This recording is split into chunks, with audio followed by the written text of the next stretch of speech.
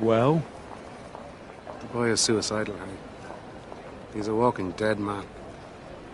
Keeps going on about hell and purgatory. When I phoned you yesterday, did I ask you, Ken, will you do me a favour and become Ray's psychiatrist, please? No. What I think I asked you was, could you go blow his fucking head off for me? He's suicidal. I'm suicidal. You're suicidal. Everybody's fucking suicidal. We don't all keep going on about it. Hitmen Ray and Ken are ordered to hide out in Bruges after a job gone wrong in London. Ken is beguiled, Ray hates it. But the city brings with it the duo's reckoning as they face up to their misgivings and their lunatic boss, Harry. In Bruges was the feature debut of celebrated playwright Martin McDonagh, who brought his inimitable dialogue and style to the big screen. He also brought together the acting talents of Colin Farrell and Brendan Gleeson for the first time. The movie-going world rejoiced and critics swooned at this immediate modern cult classic. My name is Luke, and the two manky hookers with me are Matt. And so are my fucking kids. That's going overboard, mate. And Westy. What's a 50-year-old lollipop man do knowing fucking karate? What is he, a Chinese lollipop man? We're on a train out to Bruges. It's in Belgium. Do I have to? Of course you don't fucking have to.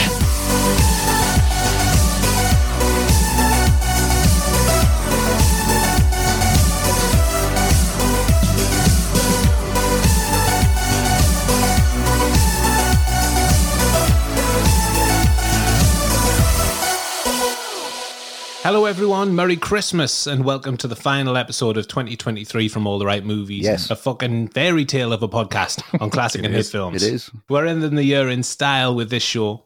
Podcast first, Christmas later, it's in Bruges. Nice. No dual carriageway though. No. It wasn't there when I was there. Yeah, would it spoil it, wouldn't it? Yeah. Bowling alley, though. Yeah.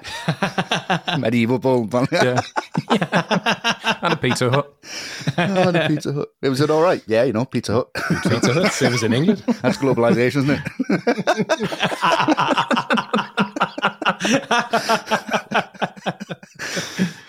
it? Okay. Before we start the sightseeing, it's time to take a look around the ATRM museum known as Patreon. Yes, which is not a shithole. It isn't a shithole. At all. Reserve judgment until you've seen the fucking thing, all right? This is going to be a long, long afternoon. Yeah. I'm sure you've heard of us talking about Patreon before, so once more shouldn't be a problem. And if you're a new listener, you're in for a treat. Absolutely.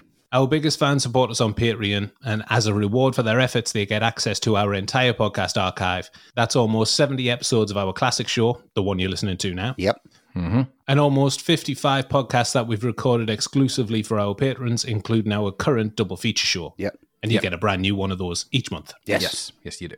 Besides that, you also get to vote on the films that we talk about and ask us questions, which we'll answer live on the show. Yep. So if you're looking for any last-minute gift ideas for yourself or your loved ones, look no further. I know it might be a proposition, feel like you're in a dream, but you are awake. So get over to patreon.com/alltherightmovies to enjoy the sounds of All the Right Movies and make everyone's Christmas extra special. Beautiful. The gift that keeps on giving. Yeah. Yes, it is. Please do. You don't have to, though. But you should. Of course you don't have to. You don't have to. Actually, our classic podcast archive is also available on Apple Podcasts, so you can hit the subscribe button there and get access immediately, and you can buy them individually on our website as well. 3 attractive options. If you could help us out and support us, we would really appreciate it. Yes, we really would, guys. Thank you very much. Thanks very much. Cheers. Back to In Bruges then, chaps. Yeah. I was going to say I should front this up by apologising, but we've already sworn more than enough. Yeah. But apologies in advance for any profanities, of which there will be a lot. There will be a lot. Because of this Any film with a C-bomb in it will do it. Matt seems to take that as carte blanche. Take it as a challenge. Yeah, talking without his usual silver-tongued grace.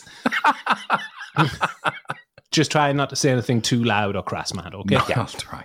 So this was your choice. Why do you want to talk about In Bruges, Matt, apart from the obvious nepotism? We'll get on to that.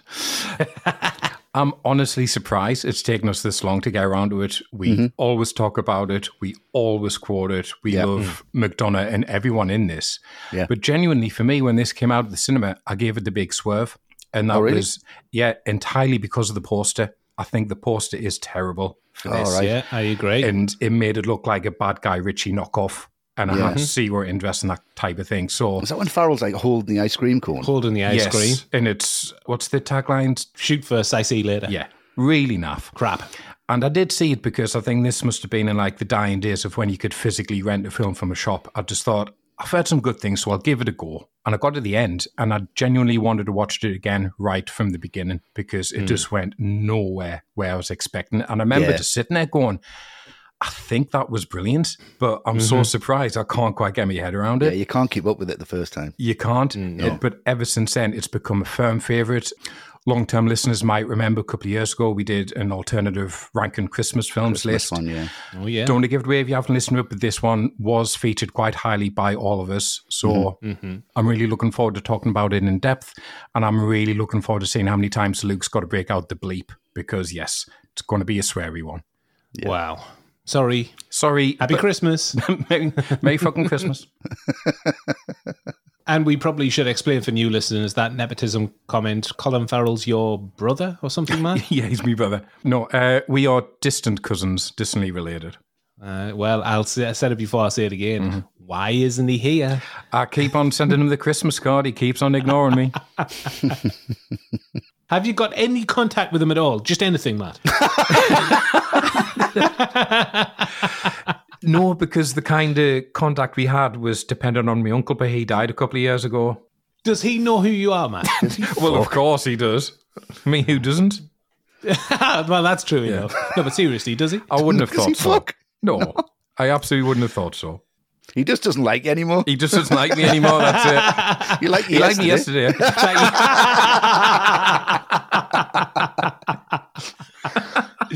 Fantastic.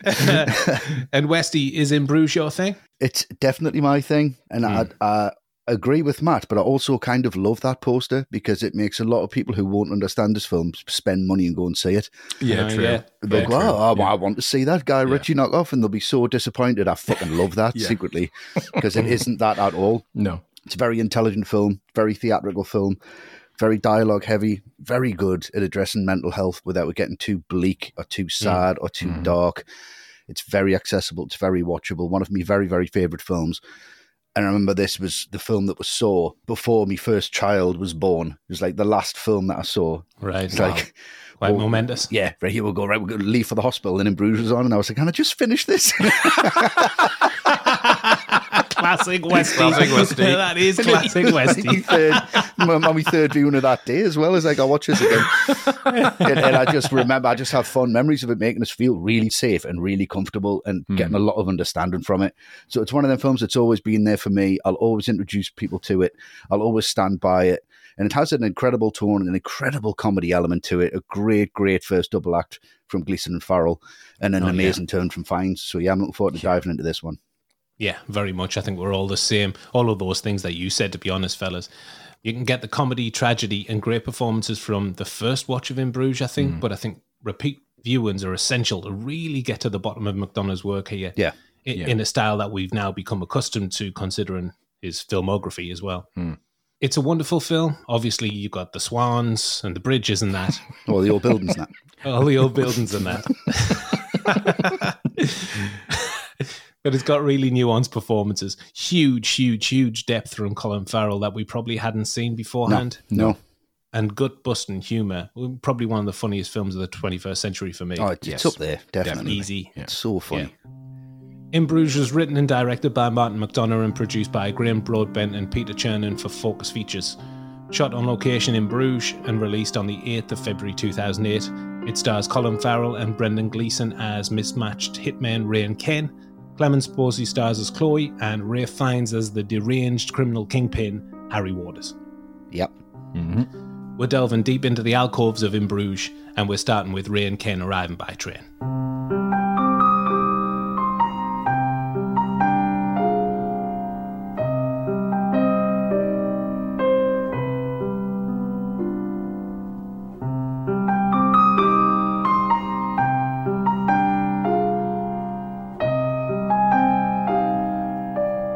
A moody opening to the film highlights Bruges' architecture, and Ray's voiceover half confirms the motivation for our two leads to be in this picturesque part of the world. Matt, is Bruges a shithole?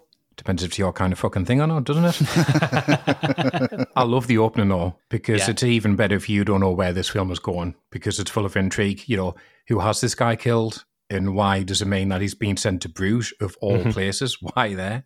And the fact that Ray doesn't know where Bruges is tells you a lot about him straight away. But also, when he says that straight in with a great joke, it's in Belgium. Yeah. Just really funny. Wonderful. Really funny. Deadpan. In this opening, it has all this melancholic music. It has the carvings on the buildings. It has all the, the dark-lighted alcoves. So it's all quite threatening. And then when you see Ray and Ken for the first time, it's handheld. It all feels and looks very bleak. And this was the first clue for me that, this isn't going to be what I thought it was. And Ray really surprises you in that opening sequence because he looks so sulky and he's extremely unimpressed that he has to share a room with Ken because it's Christmas, so it's fully booked. So you think, this guy is going to be a complete pain in the arse, just causing trouble and complaining, when he's going, for 2 weeks in fucking Bruges, room like this, with you. No way. Yeah. With you? So you think he's this guy, but then when Ken alludes to him, well, you're the reason why we're here, he's straight in that bathroom and you can see he practically starts sobbing right away. Yeah. So something has happened, something bad, something we're not privy to. It's just a really extremely intriguing opening and it kind of wrong foots you right from the start. I love Ken's little look towards Ray when they're on the way to the hotel. He's so happy with himself when he sees the canal and he kind of nods and winks at Ray. Like, told you, it's fantastic, isn't it? Yeah, isn't it? Ray's like, no, brilliant. Shit. It's the first line of dialogue in this film. Like, when I killed him, I went to a Burger King and washed the remnants off my hands through the gun in the Thames. It's like, who did you kill? Where's this going? And you kind of miss that. A lot of intrigue. Yeah. I'm going to go for the bit when it's just Ken wanting to just see more of the place, wanting to go in the tower. He's just so happy, isn't he? He's just such a lovable he's character. having the best he's just like the best hitman I've seen on film. Just the most lovable guy. And it's when he's counting them coins out and he's just $4.90. And he's like, Henry's €5. Henry's €5. This guy's a fucking dick. But I say this, and I've said this ever since. If I encounter anybody in Rihanna, I know it's hard work working in retail. I'm not taking that away from you. I've done it and I know it's hard work. Yeah. But turning around and going, happy in your work is one of my favourite things to say to anyone who's having a bad time. But this guy responds in the most obnoxious way, very happy. He obviously loves that job. This is just great foreshadowing, which I'll get into later on with the coins and they're not getting accepted, but obviously we know where that's going. Great. And that's a wonderful thing in a mirror image. But another great thing that you don't really pick up on is when he gets to that tower and he looks down at the view and he sees Ray walking around and he points the finger at him as if he's going to shoot him, which kind of foreshadows everything else. This film has it asks a lot of questions, but gives a lot of answers. But you've really got to look for them because they're all so subtle and so nuanced. A lot of them are visual. It's just genius writing, absolute genius.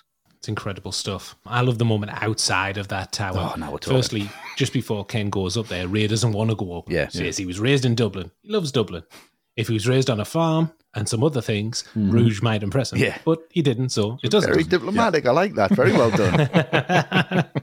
That line, although hilarious, it just outlines these characters' just small-mindedness and stubbornness. Yeah. He'd rather sit on a bench by himself in the freezing cold than go up the tower with Ken. Yeah. And that small-mindedness feeds right into the interaction he has with the American family. Yeah. It's a thread in the film. It links the Canadians at the restaurant and Jimmy. He doesn't just hate Bruges.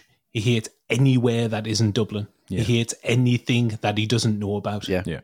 And there are two hilarious moments here, of course, utterly offensive when he calls them a bunch of fucking elephants. I mean, outrageous.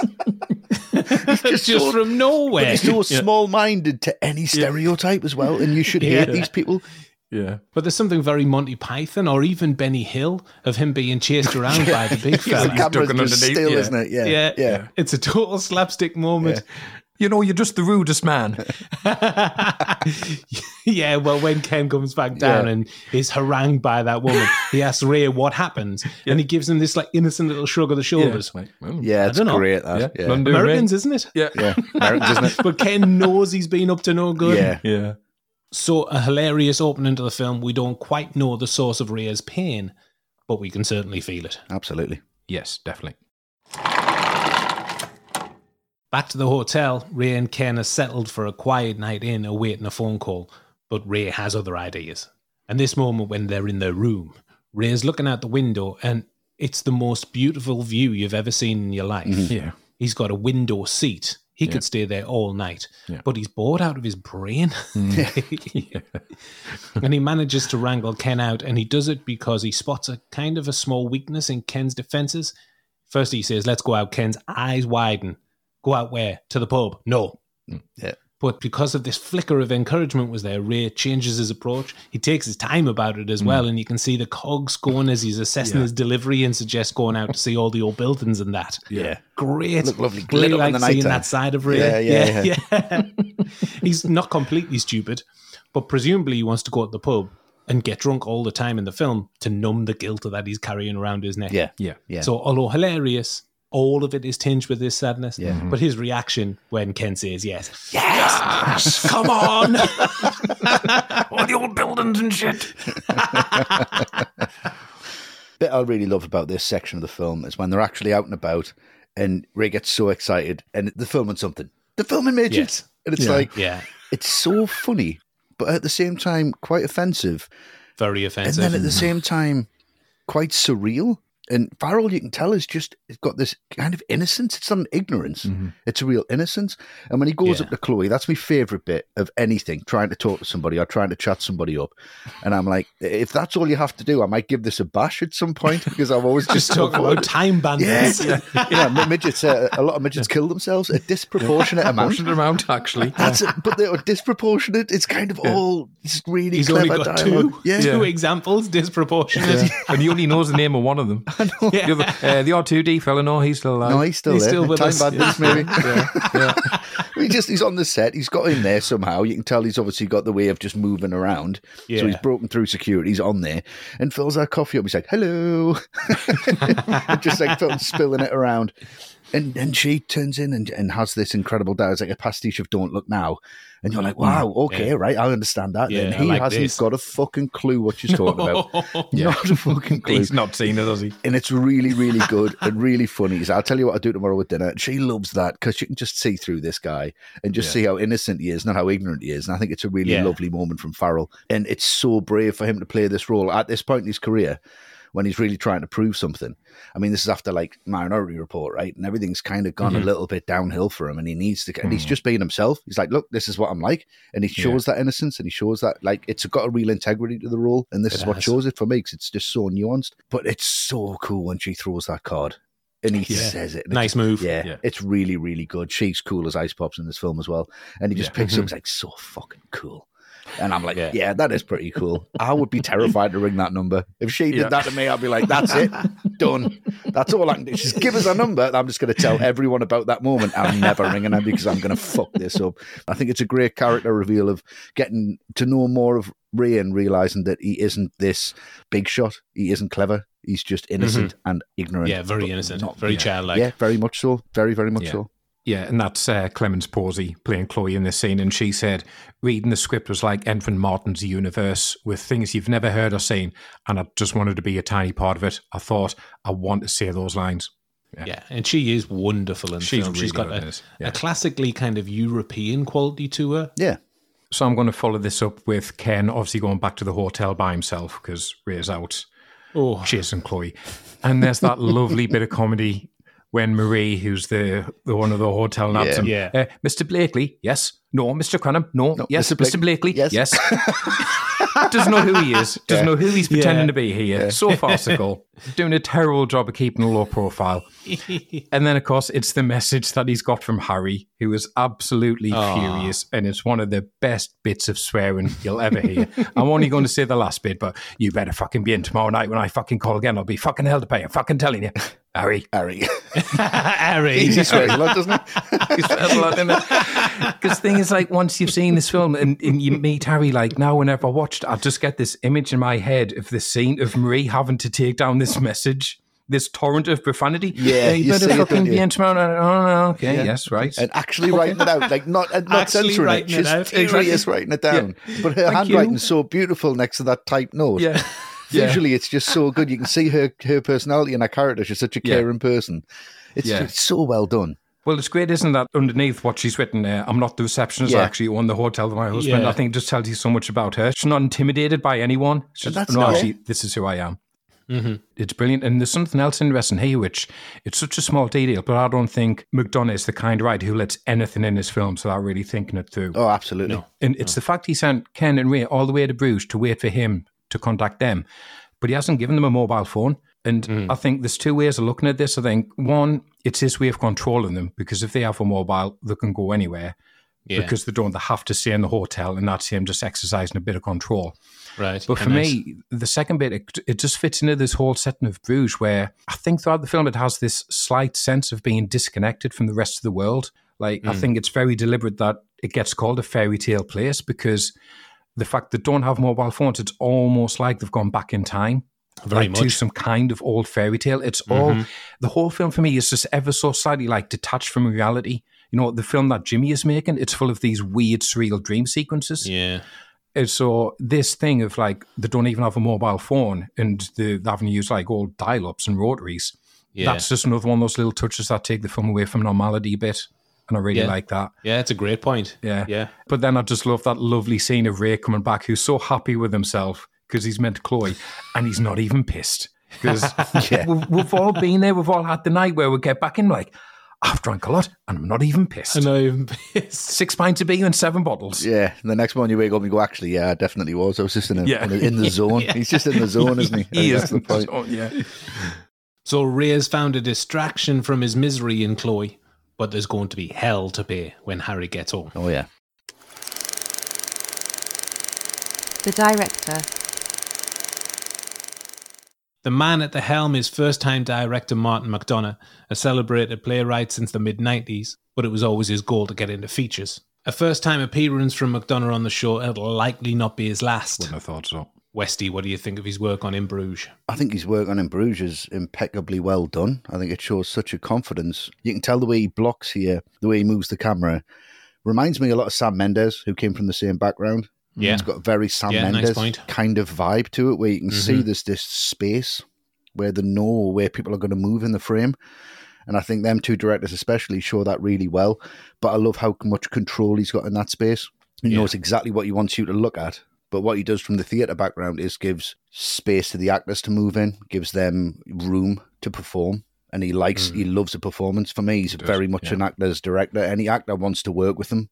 I can't see cinematographers lining up to do the next McDonagh film like they would want to do the next Nolan film. But I see actors lining around the block going, I'll do anything he writes down. I want to say those lines. Exactly. I want just like Clemens Posey. Exactly. I want to embody that character that he's envisioned. For anyone to turn around and go, this is a debut film. It's up there with Boogie Nights for me as like a debut. It's up there with Reservoir Dogs. It's one of the best debut films that I can confidently watch, and I can't find anything wrong with it. It's exactly what he wants to say, and that's what I love about a filmmaker. And really, really stands up. It's fantastic stuff. Yeah, I mean, I want to pick up on what Wesley's saying there about him being a debut filmmaker, because straight away you know what kind of a filmmaker he is. He's already got a very distinct vision and personality. The nearest comparison I could make, Wesley's went with Mendes, I would say the Coen brothers for me, because it's that broad humour with uneasy laughs and dark humour and bloody violence all mixed in at the same time. And the same composer, obviously that helps. Same composer as well, that does help, massive. Yeah. But the way he twists the plot and the characters is very Coen-esque, but at the same time, I think he makes his characters slightly more relatable. He gives them slightly bigger emotional arcs, which is easier to buy into.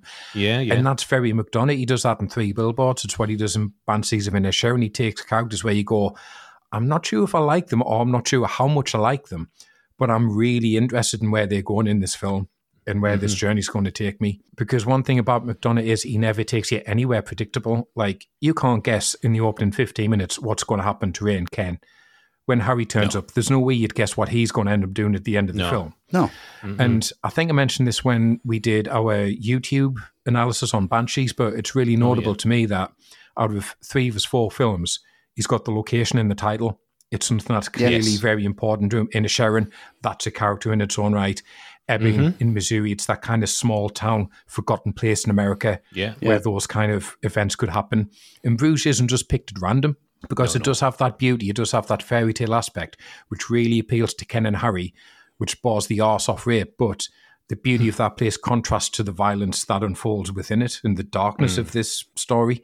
And again, that's just pure McDonagh. So you get to the end of the film, you go, somehow he's told me exactly who he is as a filmmaker. And I think that's pretty remarkable for a pretty small-scale debut. McDonagh, like the setting of Bruges, he paints this rich tapestry of the absurd, the vile, the hilarious, the beautiful, it's all in there. There's more un-PC comedy in here than in any film I can think of, really. Some great sight gags, some very funny wordplay, but he sits that right next to melodrama and despair and the arts. It's so layered. Yeah. And the most striking thing for me is the juxtaposition of comedy and tragedy. Two classic themes, ones that I'm sure from his time in the theatre he's very, very aware of, very fond of, and knows how to play them against each other. But I never experienced such laugh-out-loud moments right next to the crushing pain that Rain is going through. And I can really feel that in the film. And it's not something that's just one scene is pain and the next scene is humour. It's all contained within one scene at a time. Like when Ken's talking about killing people, leading to Ray talking about killing the little boy. I mean, the worst of the worst kind of guilt to reckon with. But then sandwiched between that is Ray losing his shit about lollipop men knowing karate. Your quote at the start, what was he, a Chinese lollipop man? Someone comes at you with a bottle. But then you think this is throwaway dialogue. Then later on, someone comes up with a bottle and he goes, a bottle? A bottle. And then you piss yourself. You're like, oh, that's why that was there. It's such a setup and payoff, the whole thing. It's great. And that's just one example. The film's stuffed full of them, which we'll get to as we progress through the film. I just can't speak highly enough of McDonagh's work here. Like Bruges, it constantly reveals newer, darker things with each rewatch. It's incredible. Yeah, it's fantastic stuff. I mean, the way that he shoots the town as well is very claustrophobic. It's all very much close-ups. There's no drone shots going over the top. There's no big sweeping landscapes. It's just there's a close-up on that. There's a close-up on that. Yeah. So the biggest one's the one from the top of the tower at the beginning, isn't it? Yeah, that's it. That's it. But it zooms in. Yeah. And that's for a reason. That's for Ken to do the point and shoot gun thing. It's just, and then that plays off later on. So everything's got a reason. You're seeing it for a reason. It's brilliant. Mind blowing. McDonagh did draw inspiration from two Nicholas Roeg films. So the crime elements he took from Performance, which is the Mick Jagger film. And obviously, I mean, it's mentioned within the film, but Don't Look Now, obviously. Because that one, Venice is a character in that film and plays an important part in the narrative, like Bruges does here. Yeah, Chloe references Don't Look Now when she says the film she's shooting as a tip of the hat to it, not an homage is too strong. Homage is too strong. So, your English is great. McDonaghh said, from the moment I saw the town, I thought this place is just so cinematic. As the film progresses, Bruges becomes darker and its gothic qualities come to the fore, which they definitely do. The film does get darker, but the thing that strikes me is, like, you know, when Ken's walking over the bridge to get the gun, it's just it's like a close-up of you don't see anything else. It's just the bridge in focus and Ken walking over it. That could be a beautiful wide shot and show all of Bruges. It's not about that. It's about him and his journey. The film's set, obviously, during Christmas, but was shot in February, March. Officials from Bruges gave McDonaghh license to hang Christmas decorations all over the city, and an official communication was sent out to locals explaining the out-of-season merriment. In 2012, the mayor of Bruges put a stop to filming in the city after being flooded with requests from movie productions. And he was quite unhappy with how Bruges is portrayed in the film, which I kind of get, I guess, but look at the bigger understandable, because all Ray says is how much of a shithole it is. You still want to go? Like, I still want to go. Of course you do. I think it's improved tourism. Like everyone else, I didn't even know it existed before this film. And that's why it's such a wonderful thing. It's in Belgium. All right. It's in Belgium. But before they got burned, the city of Bruges gave McDonaghh the keys to the city. And there had only been a few films set in Bruges beforehand. As Chloe points out, there's never been a classic film set in Bruges. Yeah. So apparently they got the all clear to film in just about every stunning location that McDonaghh wanted, aside from one church. And that says a lot about how helpful the people were for him, which I think is great. You can tell as well. He's got kind of the run of the place. You don't usually get carte blanche to shoot anywhere you want in a city. Nah, not at all. Well, the producer, Graham Broadbent, he said it's almost unheard of for a movie shoot to be able to film in real galleries with so many valuable pictures. We had to take out hundreds of millions of dollars worth of insurance policies to cover the possibility of any damage. Yeah, it's unreal. Yeah. And massive close-ups of them paintings Massive close-ups as well. Like, yeah. At the time of release, McDonaghh said, I actually can't wait to go back to Bruges, but I think I'd better go back before the film comes out there because they're probably going to kill me. Give the keys back. And we're going to end on McDonaghh with a question from one of our Patreon supporters. I mentioned at the start that you can submit your questions for the show if you're a patron. The first one comes from Jacob Perry. Hello, Jacob. Hello, Jacob. Hello, Jacob. Jacob says, plot location seems to play a very important part in McDonagh's films. Considering the Quarantino-style filmmaking McDonaugh brings to the table, very nice. He says, Not taking anything away from McDonough, as his style is uniquely his own. What unique locations would the ATRM crew like to see McDonough next film take place in? That's an interesting question. It is. Yes. Matt, do you want to take that? I mean, I would trust McDonough to pick anywhere and make it interesting, quite honestly. But I think his films, the kind of commonality is all the places tend to be very remote. And I think he just gets the idea that you put characters somewhere remote, it's going to be more dramatic because they can't escape. There's no easy way out. So I would say like anywhere just really extreme, like Antarctica. Put Fowler and Gleason on the top of Everest together. 90 minutes, McDonough filming that would be amazing. Constantly just coming back to The Thing, you like, with fucking everything. I know. Can't help it. I'd love It's for just McDonough to do ingrained. The Thing. I would love McDonough to do The Thing. It'd be incredible. Put them in like the Mariana Trench and you could set it in a submarine at the bottom of the ocean. And I think McDonough would find something interesting about that. Yeah. So somewhere like that.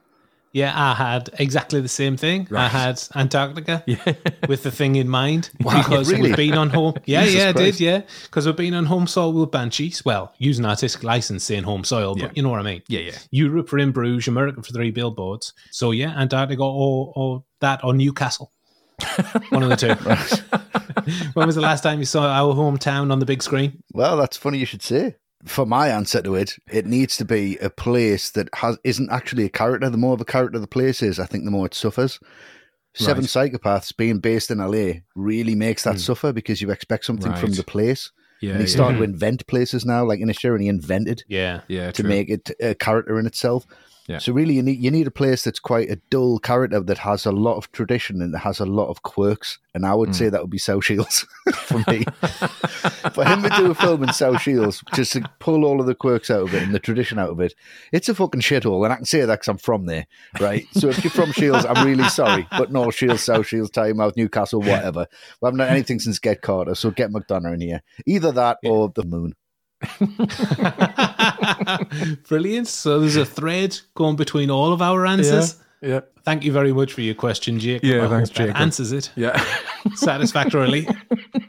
A blinder of a directorial debut from McDonough, one of the best in recent memory. Definitely. Yeah, absolutely. The cast. We're talking about the 2 leads in this section, starting with your boy, Matt, Colin Farrell. Yes. Take her away. Yes, indeed. Cousin Colin. Yeah. CC. Yeah. The thing with Fowler in this film, I feel this is where he's announced himself properly as an actor. Because I think 100%. before this, I don't think Hollywood knew what to do with him. He had this reputation. He was a hellraiser. He was a womanizer. And I think Hollywood tried to pigeonhole him and put him in like rubbish action films. Or they thought maybe he's going to be the next Russell Crowe, so we'll put him in Alexander, but that was an awful film. And none of it really worked until you get this. And you realise, no, he's a great actor. And he's great at portraying complexity and ambiguity because as a character, Ray is an absolute mass of contradictions. Like when you first meet him, he's sulky, he's sullen, like kicking the chair around in that church because he's so bored.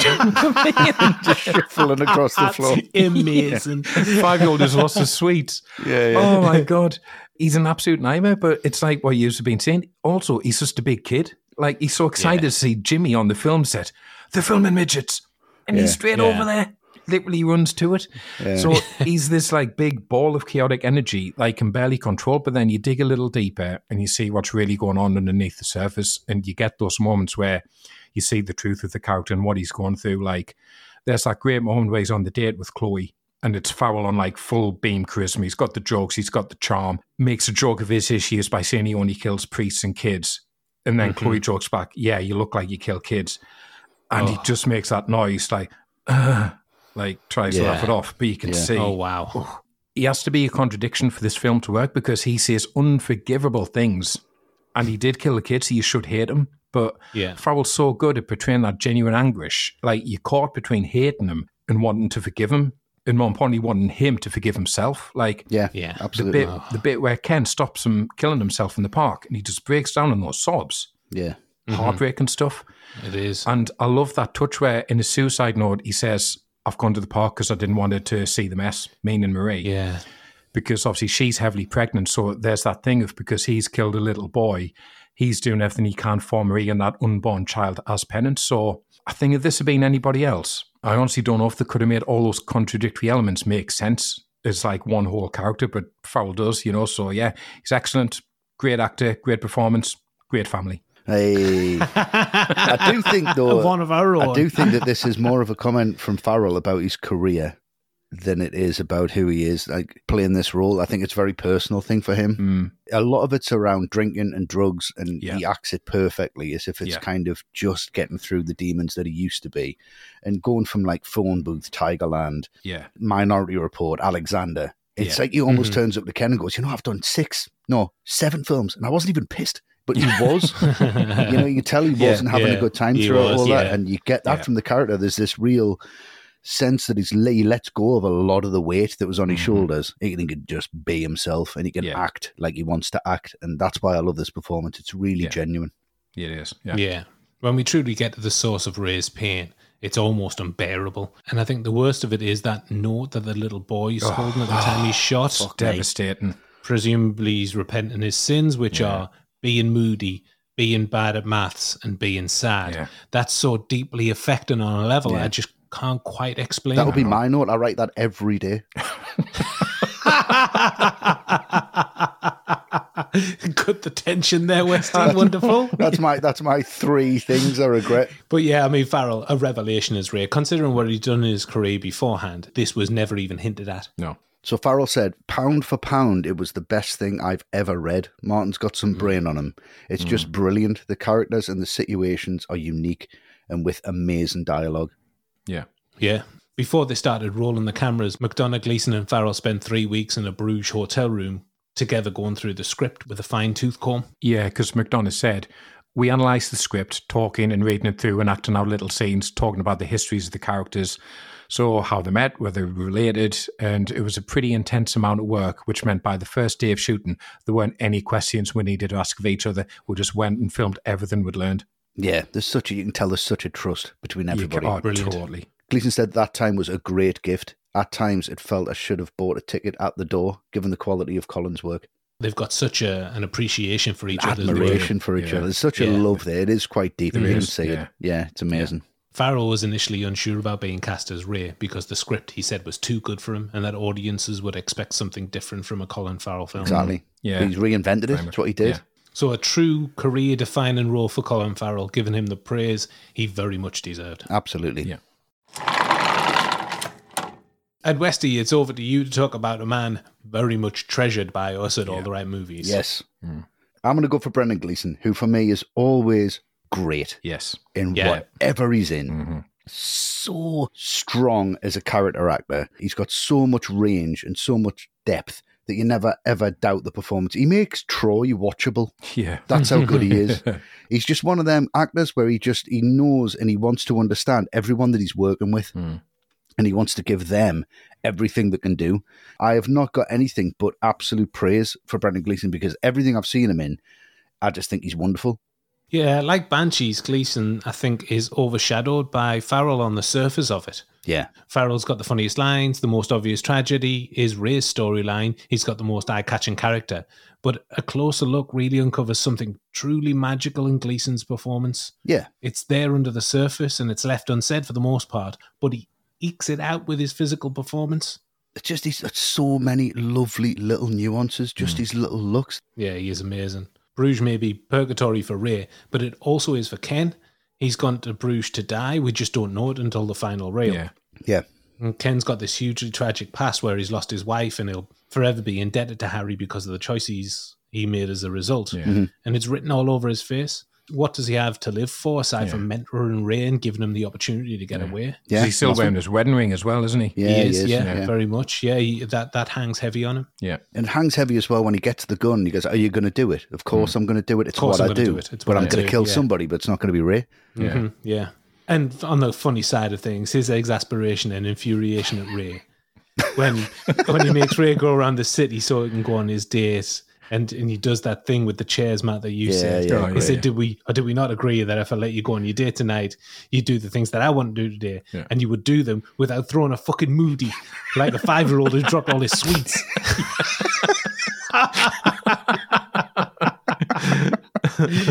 Brilliant.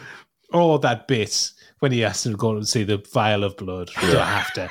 Of course you don't fucking have to. Of course you don't fucking have to. Yeah, it's the bit before that though when he explains it all in the whisper. Yeah, he's so excited. He brought back from the Crusades, right? And it turns Do you know what it said to contain? and it was dry blood, went to fucking liquid from dry blood. And it's so beautiful. It's so beautifully done. He doesn't have to do that to that level because all he's doing is accentuating Farrell's performance, not his own. Mm-hmm. It's so selfless. It's great. Yeah. It is because Ray's doing all the raised eyebrows. And really, oh, that's so interesting. Don't care. No, I want to go to the pub. He just goes and waits in the queue and just stands there. It's so defiant. Then talking about Gleeson, McDonough said one of Brendan's strengths as an actor is that he makes everything sound and seem so naturalistic, which is what we're getting at anyway. Mm-hmm. Like he's just making it up on the spot, which feels exactly right. Mm-hmm. Also, his natural warmth and humanity and his joy of life shine through in most everything he does. Yeah, without doubt. He lights the screen up. Nailed on. And on the flip side of that, Gleeson said, there is a soul to Martin's work. It's robust yet delicate.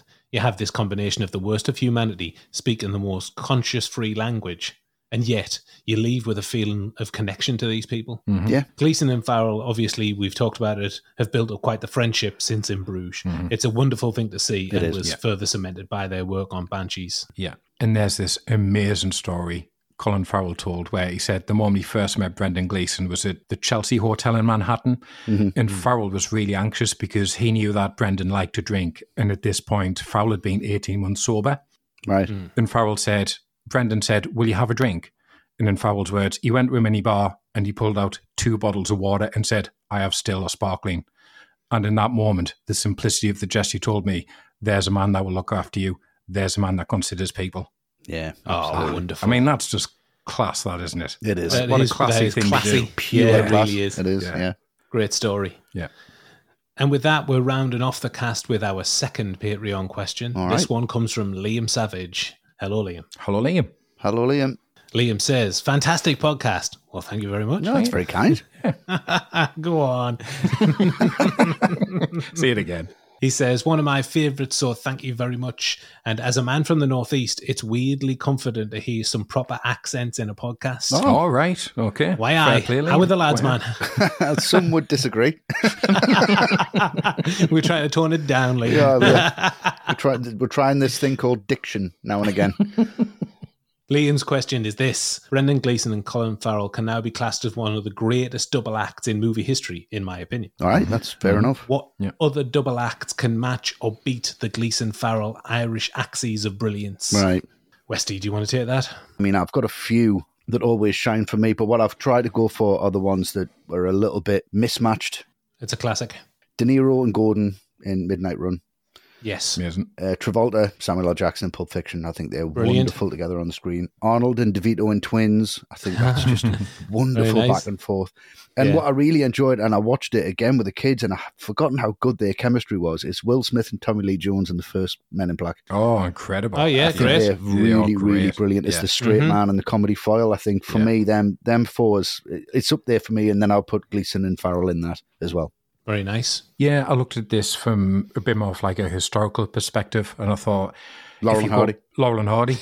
Well, yeah, Laurel and Hardy, the start of the whole Absolutely. thing. Still one of the absolute very best. They nail that dynamic straight out, and, so many people are in their shadow, and that gives you Abbott and Costello and Bob Hope and Bing Crosby. Personal favourites, though, Lemon and Matthau together are just gold every time. Yeah. Redford and Newman. Yeah. Butch Cassidy and the Sting, love those guys. And then I don't think you can talk double acts without getting around to Shane Black, because that's what he does. He does it best. Two favourites of ours, Val Kilmer, Robert Downey Jr. in Kiss Kiss Bang Bang, and obviously Gosling and Crowe in The Nice Guys. Yeah. Sensational. Yeah, incredible. Yeah. No Riggs and Murtaugh for you, Matt. Well, I want to do, not go the obvious route. I didn't hear Gene Wilder and Richard Pryor, which I would No, we're leaving that for you, thought that's there. why. Yeah. That's good of you. And the other ones I had, Grodin and De Niro, Glover and Gibson. Obviously Gibson, we don't talk about him these days. No. But there's magic in those performances, certainly in the first film. Yeah. Definitely the first one, yeah. But I can't get enough of Gleeson and Farrell. I want these to star in Martin McDonough films until I die. Oh, absolutely. Absolutely. So thank you very much for your question, Liam. I hope that satisfies it. Yes, thanks, Liam. Yes, thank you, mate. So we haven't forgotten about the other cast members. We will be talking about Ralph Fiennes' Ari later. Yes, Yeah. we will. We've talked about Clemens Posey. She's wonderful. We'll talk a little bit about Jordan Prentice as well as Jimmy. Yes. Both deserve a shout out for their great work. Yeah, brilliant. But In Bruges is all about one of ATRM's favourite double acts, Colin Farrell and Brendan Gleeson. Yeah. Absolutely.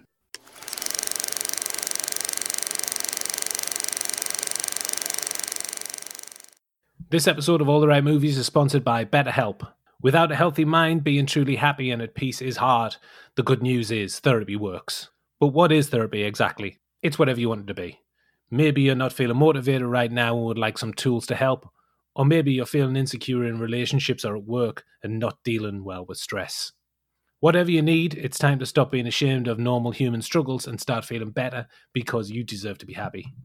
And now you don't have to worry about finding an in-person therapist near you to help. BetterHelp is customized online therapy that offers video, phone, and even live chat sessions with your therapist, so you don't have to see anyone on camera if you don't want to. It's much more affordable than in-person therapy, and you can start communicating with your therapist in under 48 hours. Join the millions of people who are seeing what online therapy is really about. It's always a good time to invest in yourself because you are your greatest asset. And a special offer to all ATRM listeners, you can get 10% off your first month of professional therapy at betterhelp.com/ATRM. That's betterhelp.com/ATRM. Thanks again to BetterHelp for sponsoring this episode of All the Right Movies. The middle. The second act brings with it Ray's disastrous date with Chloe and a devastating phone call from Harry. Yeah. It's a wild night full of extreme violence and hilarity, and I'm starting off with the date. Very good. Yes. Yeah. If you would write this down, it's the worst date ever. Yeah. But perfect for a character like Ray. Yeah. Ray beats up a couple in a Swiss restaurant, realizes that his date is a criminal. She has a boyfriend, and he blinds somebody.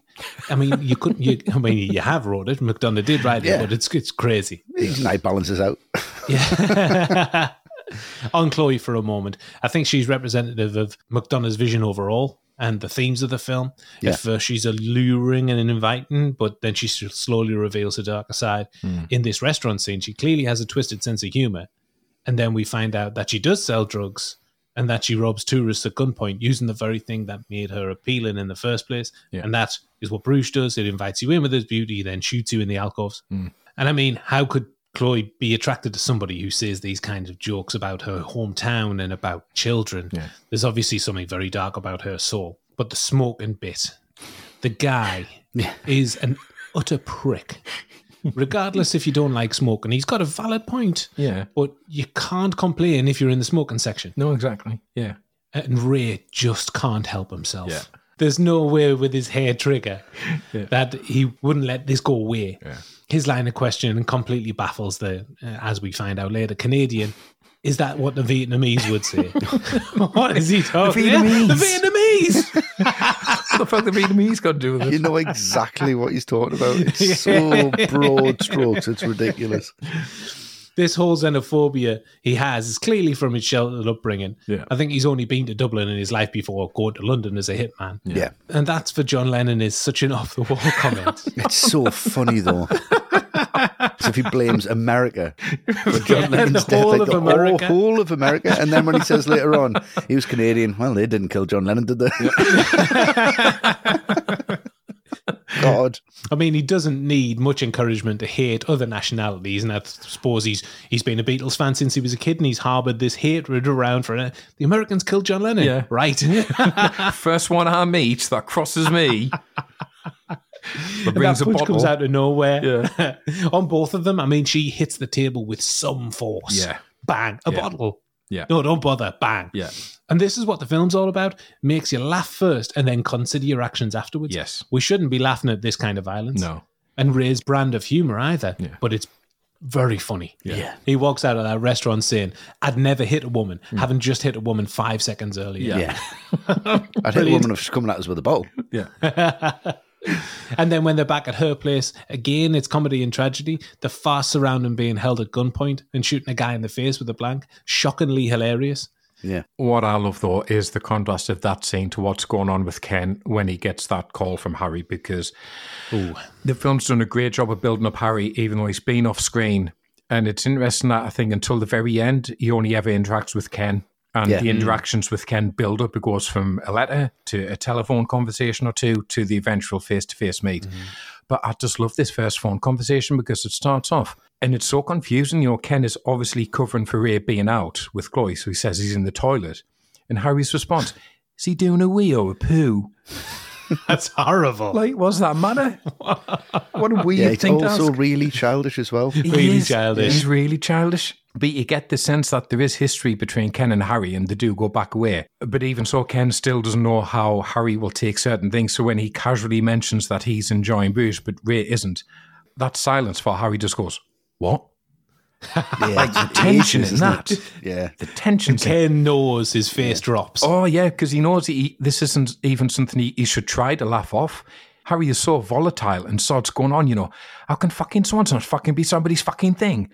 Like, it's terrifying but hilarious at the same time that someone will get so angry about that. But the bit that I think is the funniest in this scene is when Ken gets him calmed down by spinning him that absolute bullshit. Do you know what he said to me? Ken, I know I'm awake, but I feel like I'm in a dream. In Gleason, he's incredible, just lying back on the bed. His expression's great. Is this going to work? I think I got away with that one. Yeah. So it's really, really funny, but then it absolutely turns in its head when Harry just goes, because he wasn't a bad kid, was he? Oh. Yeah. Oh. And also when he's talking about Ray in the past tense. Past tense, yeah. And Ken knows immediately what Harry means. He now knows why he's there, what he's got to do, and he can see the devastation on his face. So it's a brilliant scene, and I just don't know if Gleason's ever been better than this scene because it's all him on the phone. It is, yeah. And the great thing about that scene as well is when they're on set is McDonough's reading back Harry's lines. So fantastic. Gleason's reacting to like McDonough talking. So McDonough like knows exactly what that timing's going to be, and the way that that's matched to McFine's doing it just over the phone is incredible. There's a nice little nod in this scene to Touch of Evil, the Orson Welles film. Yes, where he's watching the TV, isn't it? Yeah. It's one of the most famous long takes in cinema history, that opening. And then this in itself is one take. And this one is 6 minutes long take. Technically brilliant stuff. Impressive, incredibly impressive from Gleason. So easy to miss that it's one take. That is, very much. I would go for the highly controversial moment where they're at the bar, they're introduced that they've got cocaine, and they go back to the hotel room. And there's hookers there, a racist dwarf, and they start getting into these conversations. Now, for me, that would make a good film. And it does make a good film. I imagine Colin Farrell is very, very comfortable in this situation. I think he's been there many, many times in somebody's kitchen at like 5 o'clock in the morning, off his face, talking about shit like this. And it's the way that Farrell's performance in this really pulls it off. When that cigarette is the only thing in his life. Yeah, he loves it. I'm definitely fighting with the Vietnamese. He's gasping for it. And you always have these elements and these different elements that are brought into it where it's such a ridiculous thing to talk about. And I think it's just the way the whole thing is personified and made into it. It's almost funny, but at the same time, it's really relatable where we've had these conversations where you've had a little bit too much. You've gone back to someone's house and someone said some ridiculous things. Someone said something ridiculous, but you kind of have to back it up because it's such a ridiculous thing to talk about, like the blacks versus the whites and all the black midgets going to fight all the white midgets. Oh, that'd be a good film. All right, great. It's like, you don't decide this shit, man. But it's just Gleason's interjection because it's so ridiculous. And then he turns around and you find out that his wife was black and was killed by a white man. And where do I stand in all this blood and carnage? And he's like, well, you're going to have to make your own decision of this. And it's just, again, such a ridiculous thing that could have been spun out of control. Gleason comes in and just really anchors it down and locks it down. It sobers you immediately when you're watching the whole thing. And you're sober to it and you're like, oh my God. And then the brilliant thing about this whole conversation is that what is set up to know that Harry killed him, that Harry killed the person who killed his wife. And he had his back. And that's how important Harry is to him in this setting, which could have been so throwaway, but it isn't. And Ray knows that. And then it finishes quite funnily with that karate chop. It's just like, I don't know, you don't know karate, bang. Like, and they both say, don't say you didn't have it coming. Yeah. And Gleason says it first, and then he's like, he finishes with short arse. But if he'd finished with what Gleason had said, don't say he didn't have it coming, which is a fairly straight, grown up thing to say, is like, this is too much for me. Yeah. 2 monkey hookers and a racist dwarf, right? I'm fucking out of here. It could be really offensive. It should be really offensive, but all of a sudden it's really heartfelt. And I think that's just down to McDonagh's writing, his direction and the performances. I think it's just a wonderful scene. Great. Yeah. I just don't think there's a funnier line in this film than Jimmy saying, "You don't know how much shit I've had to take off black midgets, man." Ray's like, that's understandable or something. He's like, yeah, it's really understandable. What? But it just, everything is just, that's hilarious. And it builds and builds and builds where you're just like in a comfortable state of being like, oh, I'm in this conversation now. And then Gleason goes, bang, sledgehammer. Yeah. Great. There's a number of deleted scenes from the film. Most of them build on Ray's boredom and Ken's enchantment with Bruges. There's one flashback to Harry as a child in Bruges and a hilarious one with Harry on the train making his way into the city. Yeah, the one that stands out the most, though, I think, is the one that gives a backstory to Ken and Harry's relationship, because it depicts a young Harry, played by Matt Smith, actually, avenging the death of Ken's wife. It's pretty shocking as well, that brutal, that one. Yeah.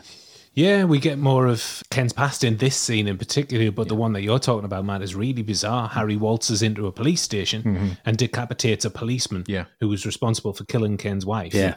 It's very crudely done in the deleted scene, and I suppose it throws up the question, how the hell did Harry think he could get away with something like that? Yeah. Just waltzing into a police station and beheading a policeman. Yeah. I mean, he's crazy enough to do it, but how didn't he go down for it? No. Yeah, I think the only reason they left it out was because the CGI didn't look good enough, or the effect wasn't good. It's very rough, isn't it? Yeah, very much so, but I think it's a really important plot point, and all they leave it to is this.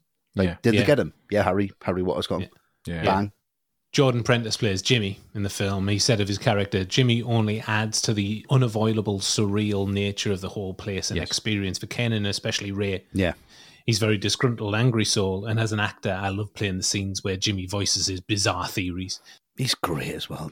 He is. He's very good. Yeah. McDonough said, though, about writing a little person into a script, he said that because the character is an actor, it allows you to explore darker themes. And he said, because obviously all they ever get to play is an elf or a munchkin or something like that. So I kind of wanted to explore, how does that affect you if you are a good actor? How do you live? What do you turn to? How does it make you feel? In this case, he turns to coke and hookers. And I mean, McDonough's outlook, he might just be onto something. And like, don't be offended immediately. Explore it immediately and find out what is upsetting you. What is the stereotype and address it and make it stupid. Yeah. Make it stupid so that people go, well, I'm not going to do that anymore. Yeah. Maybe it's a really great outlook. Yeah, I agree with you. So a wild night for certain, and with morning comes the day of reckoning. Oh. Next up, Ken stops Ray killing himself in the park, packs him off on a train, and calls Harry with the very bad news. Yeah. And I'm starting with the scene in the park. It's so incredibly complex, this scene. Ken doesn't want to kill Ray, but he has to. But when he knees, Ray pulls a gun out on himself and Ken stops him.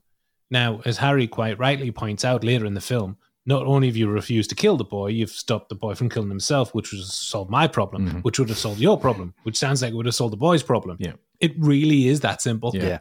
But McDonough weaves this complex web of human emotion and compassion into proceedings. I think this is the moment where Ken suddenly realizes his calling. Yeah. He's been a lost soul for years after the death of his wife, and now, this time in this place, with a soul to save, he knows what his purpose is. It's a beautifully realised bit of writing. And on top of that, you've got a heart-wrenching performance from Colin Farrell. Yeah. We can all feel his pain.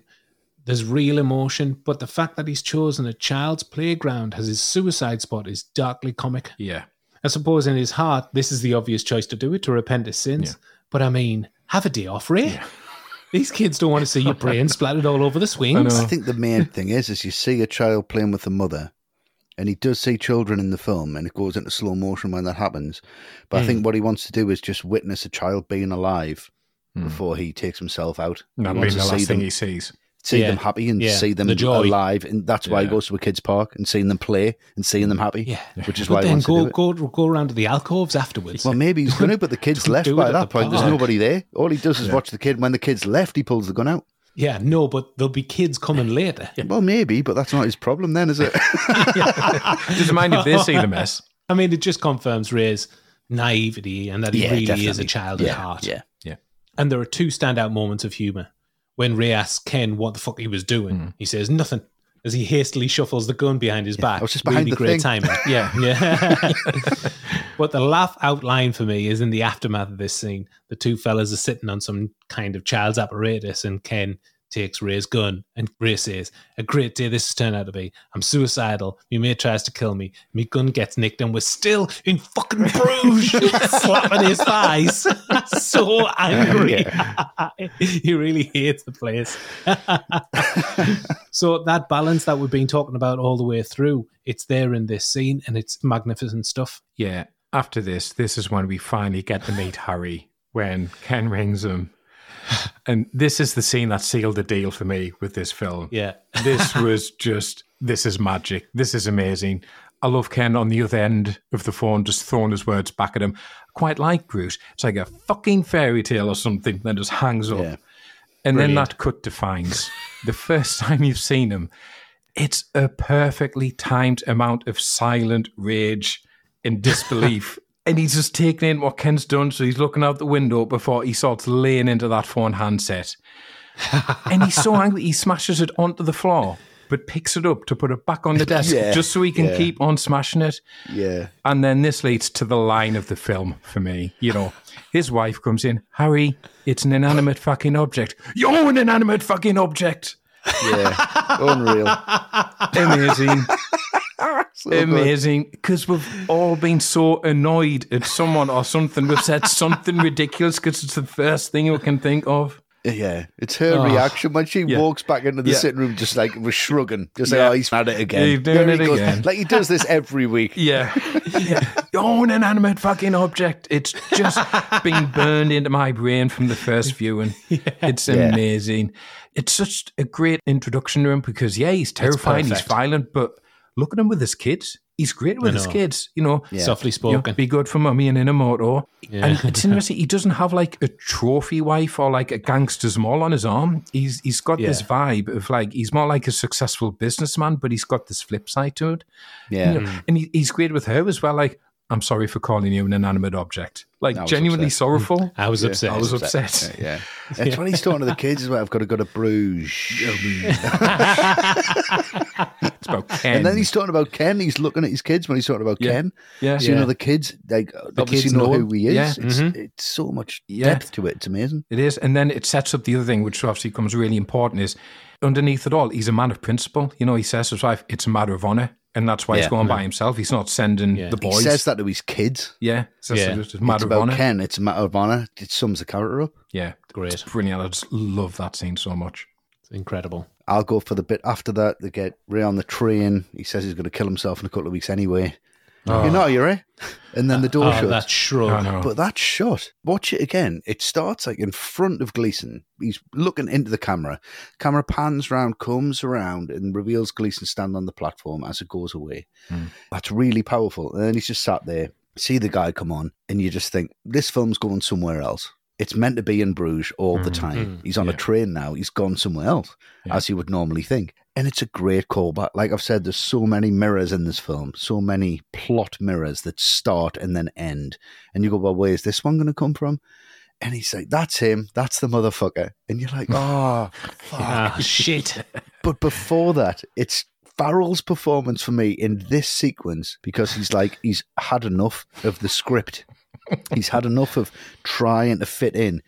I heat the Canadian, and his eyebrows just come into this like, I heat the Canadian. I don't know what you're talking about. It's so funny. Every time I hear him say, "You heat the Canadian," and it's like, we're taking you back to Bruges.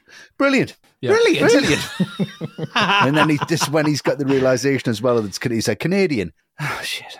And he knows that he's trying to get away from it and he's getting pulled back. And that's incredible for me from a writing point of view, from a direction point of view, from a performance point of view, where you think this film's going somewhere else and it pulls you back. Yeah.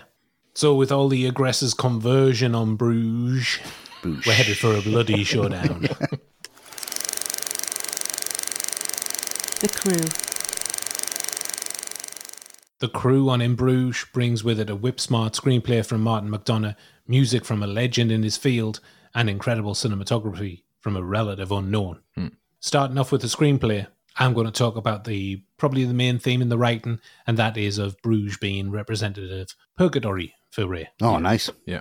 He's being sent there by Harry before his fate is sealed. This is visualised in the Hieronymus Bosch paint in The Last Judgment, which they see in the museum. Yep. It's probably the only thing in Bruges that Ray takes a mild interest in, apart from women and beer and drugs. I like this one.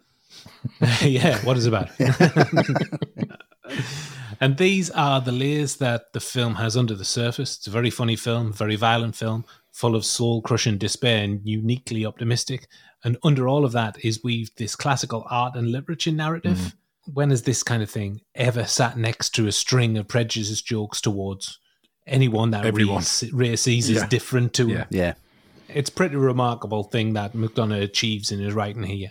And we'll talk about the purgatory again at the end of the film, but also in that museum moment, Ray gives his understanding of the concept. He says, you weren't really shit, but you weren't all that great either. Like Tottenham. Now, as a Tottenham supporter myself... wounding for you. I was going to ask, what does this mean? I was like, because it doesn't mean the place, surely. Is it their placement on the table or something? They're talking about it as if it's an alien concept. Well, yeah. Placement on the table. The Premier League, are they like second or something? No, they are usually shit. Right, okay. Usually kind of mid-table. We've been doing better in the last, say, 10 years, but we never won anything for years. Okay. Yeah. So that's what Ray is talking about here. And it's a fair cop, really. McDonagh said that this line is a constant source of anxiety in his life. If Tottenham do turn a corner and start to pick up trophies, this will render the line obsolete. I think McDonagh is safe on that one, though. And as a side note on the dialogue in the film, I think it just bristles with energy, offbeat humour delivered by offbeat characters like Yuri, the local heavy giving guns out like there's no tomorrow, when he's talking about the alcoves. Oh, yeah. So and he says, he used this word, alcoves? Oh, yeah. Yes. Or nooks and crannies. Nooks and crannies, yes. How fucking cool is his house as well, though? His house looks amazing. It's like a museum of shit. It's fantastic. There's no way you could be comfortable there. You want some dum-dums? I don't know why that's so irresistible, but it is. Nooks and crannies. I absolutely love it. This guy, I love him. Yeah. Fantastic. What I want to focus on, the use of language, not so much the profanity, but the insults, which are like 90% of Ray's dialogue. Yes. Because I do know people who've sat down to watch this and said, I had to turn it off. I couldn't cope with the language. Right. And I do. Understandable. Good. Never speak to them again. Good judge of character there. Classic Westie. Yep. Classic Westie. And I do get that because it can be tough to listen to, and certainly some of the things Ray comes out are hair-raising, to say the least. Yeah. But I think it's worth pointing out, if you ever read or listen to an interview with Martin McDonagh, he's clearly a very intelligent and erudite man. He doesn't litter his own speech or interviews with the torrent of C-bombs. No. And I think it's a really good example of realising that just because a writer writes a character a certain way, it doesn't mean that the writer agrees with either what they say or how they say it. It's just about how that character is. And with Ray, those insults that constantly come out of his mouth, like we say, he's obviously had a very sheltered life and he just doesn't understand the world, really, outside of Dublin. Not at all. And it tells you he has no filter. And for me, it's a way to make you unsure. How much should you like this guy? Because on one hand, you've got Farrell with this really charismatic, funny performance. But then on the other hand, he killed a kid. And then you add into that the language that he uses. And it keeps you off balance. You get to the end of the film and you think, I don't know if he's going to live or die here. And I also don't know how I feel about that. Like, have I forgiven him? Or is this... It's a remarkable thing. Yeah, or is he irredeemable? And this is fair enough what's happened to him. And that, to me, is why McDonagh puts that language in Ray's mouth. He doesn't put it in Ken's mouth. Ken never says anything like that. Harry does occasionally, but again, with Harry, you're not supposed to really like Harry. He's funny, but not likable. And I think it's the sign of someone quite brave to write lines of dialogue where he's essentially saying, I'm going to make you laugh at something you shouldn't be laughing at.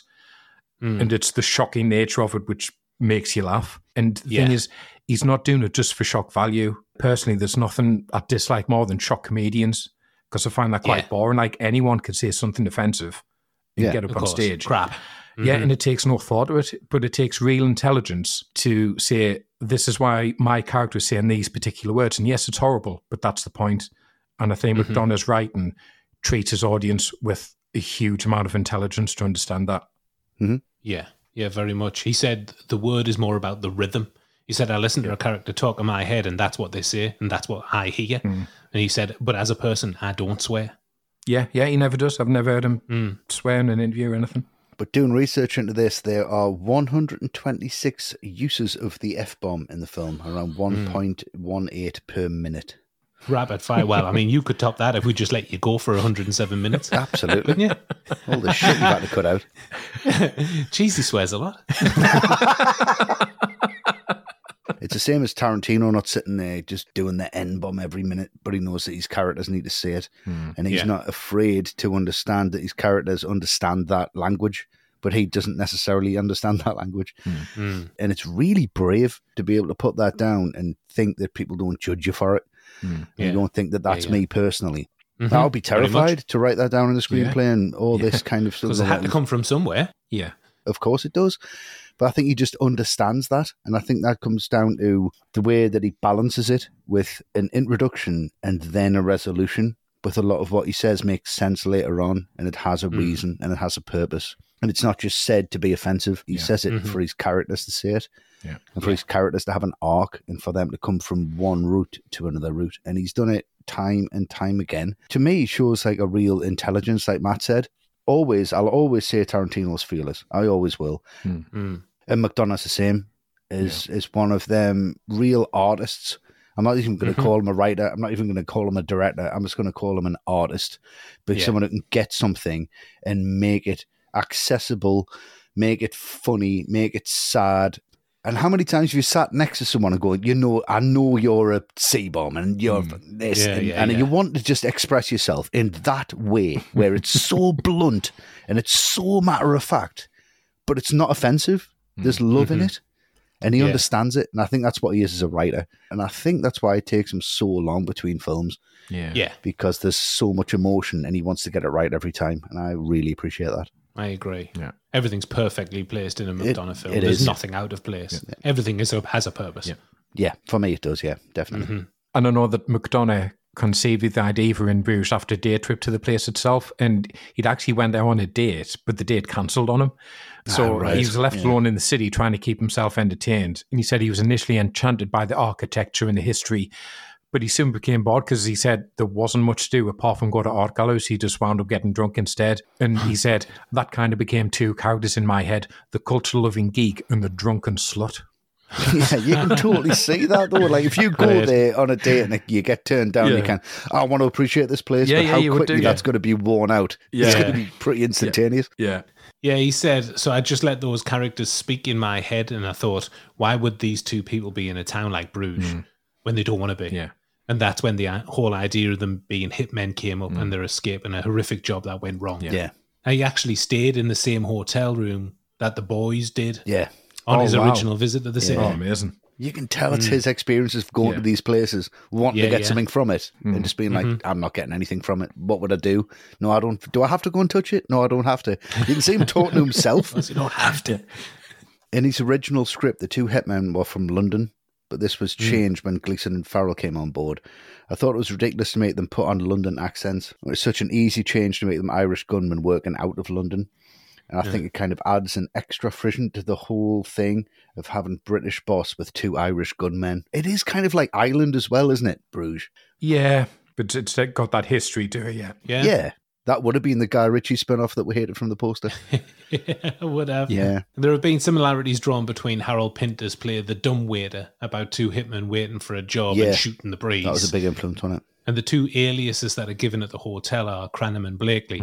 The actors Kenneth Cranham and Colin Blakely starred in the TV adaptation of The Dumb Waiter. Oh, right, nice. Right. Nice tie-in. Yeah, lovely. So despite some clear influences, I think we all agree, an incredible piece of writing from Martin McDonagh. Yep.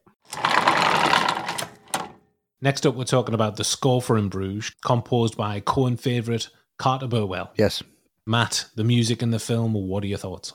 I think the music was one of the first giveaways that this wasn't going to be the film I was worried it might be. Because I think... yeah, definitely. Apart from that guitar at the end, which kicks in when Harry's chasing Ray, everything else I think feels very timeless, like just lots of these very like melancholic piano melodies. Just very subtle, just layered over the top.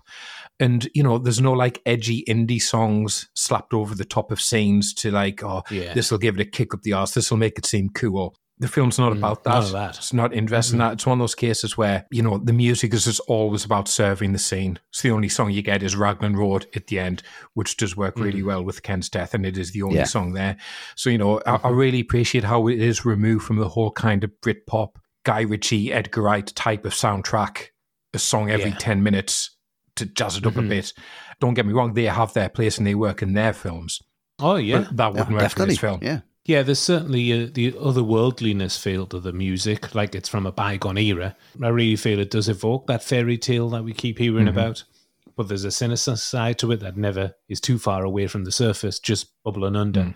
So no matter how funny the film gets, we can never get too comfortable because we can feel that there's something sinister lurking around the corner of the music. Brooding.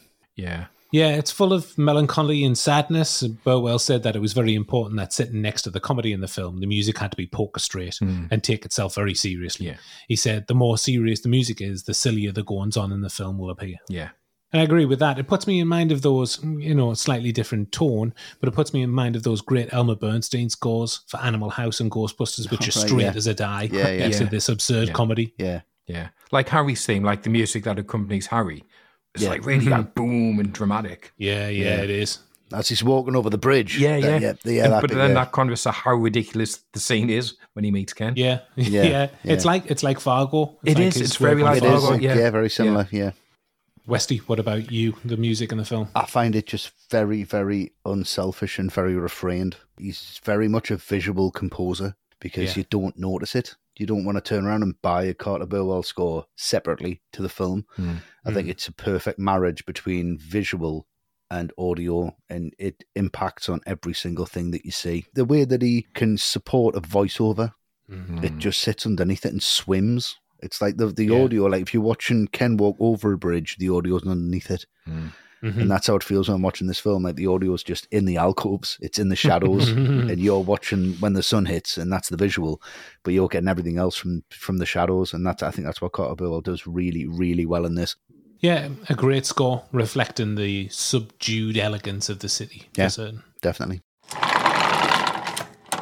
Finally, a man we've not talked about on the show, Igil Brild. I would have said we're unlikely to talk about him again, but he's recently shot Alexander Payne's The Holdovers, which is catnip for us, so there's a chance. Beautiful looking film, that. But what about his work on In Bruges, Westy? Yeah, I think what Brill does with this is really support McDonagh's view and his stylistic vision, but doesn't lock it down into any real time or moment. I'm astonished that this film is as old as it is. Every time I watch it, I go, oh, Colin Farrell looks really old now. But this came out last year, surely, in Bruges. It came out, it's so fresh. 15 years ago. Yeah, exactly.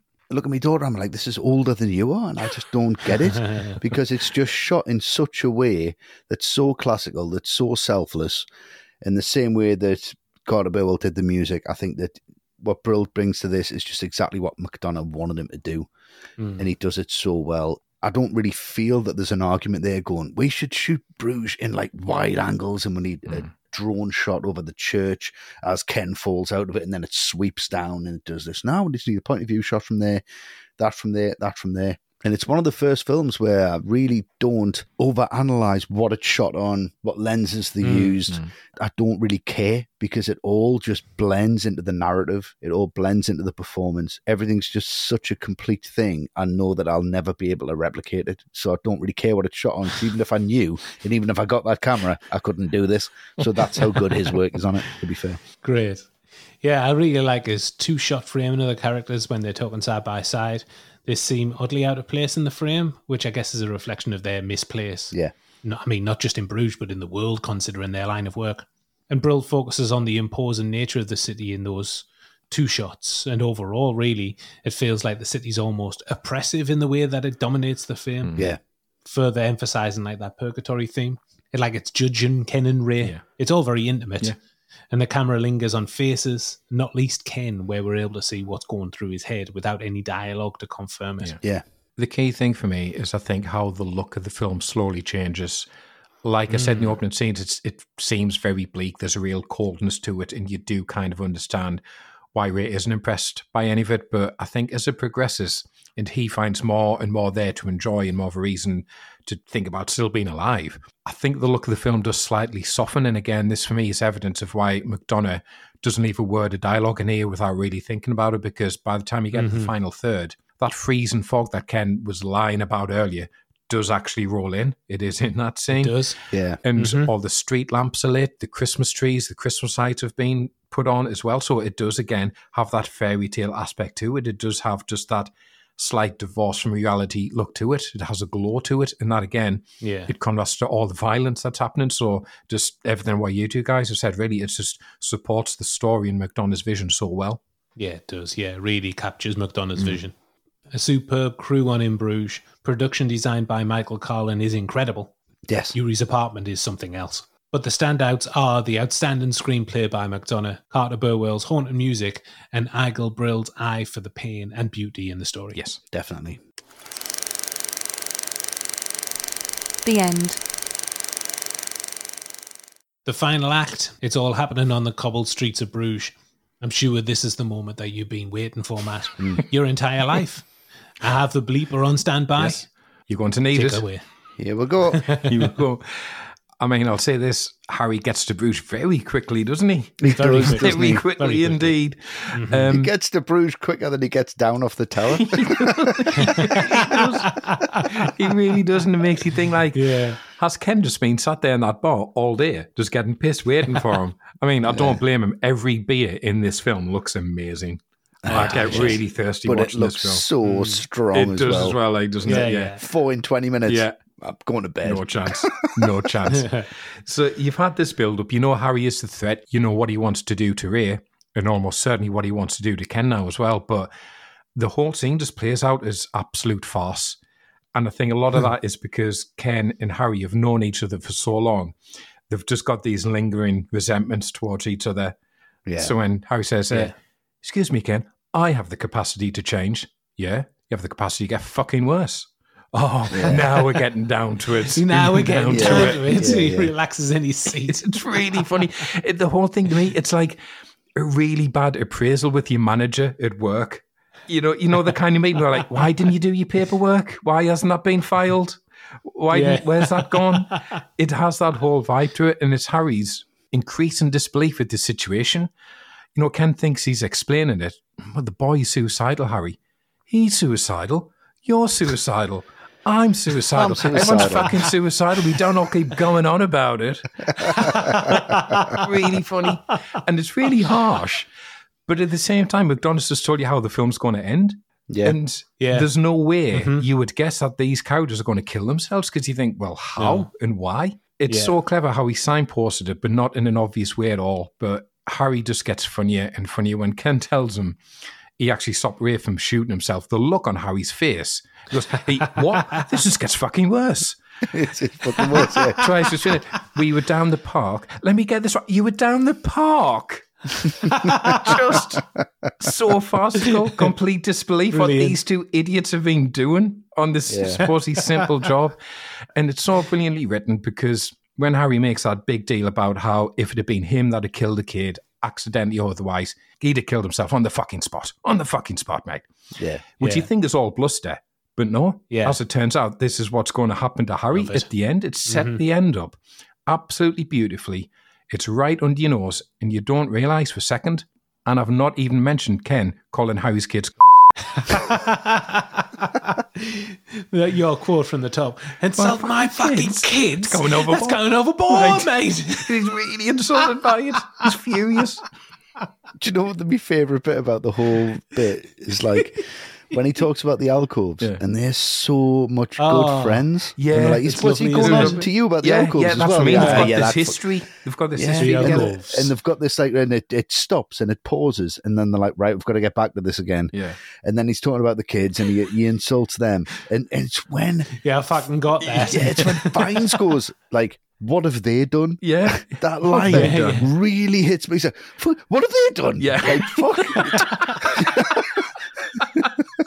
Because he knows he's like a man of principle, and he's like, actually, what have I know what I've done. Yes, I know I am. Yes. Right. What have they done? Nothing. So we'll retract it now. Yeah. Because that doesn't justify that. Yeah. Well, I love the scene when they go up to the bell tower. Yeah. McDonough establishes location impeccably in one shot. The camera circles Chloe and Ray kissing as Ken and Harry walk past, blissfully unaware. Fantastic, yeah. Wonderful. All the pieces come together beautifully. The moment when Harry and Ken get to the entrance, it's been amazingly set up in the first act. This guy behind the desk is a total hard-on. Yeah, he's a pain in the arse, yeah. And he's in for much more than he bargained for with Harry. I mean, he is very aggressive, poking Harry in the forehead. Englishman. And Ken's reaction's amazing. So when he starts to do that, he's like, just walks away. Just walk away. Just walks off, yeah. But with that little bit of thinking, he deserves it, to be fair. He was a dick to me earlier. You get what's coming to you here. Yeah. But when they get to the top, it's just magnificently funny and tragic and life-affirming and everything in between. Ken puts his gun down. He's not fighting anymore. Harry says, "Don't come over all Gandhi on me."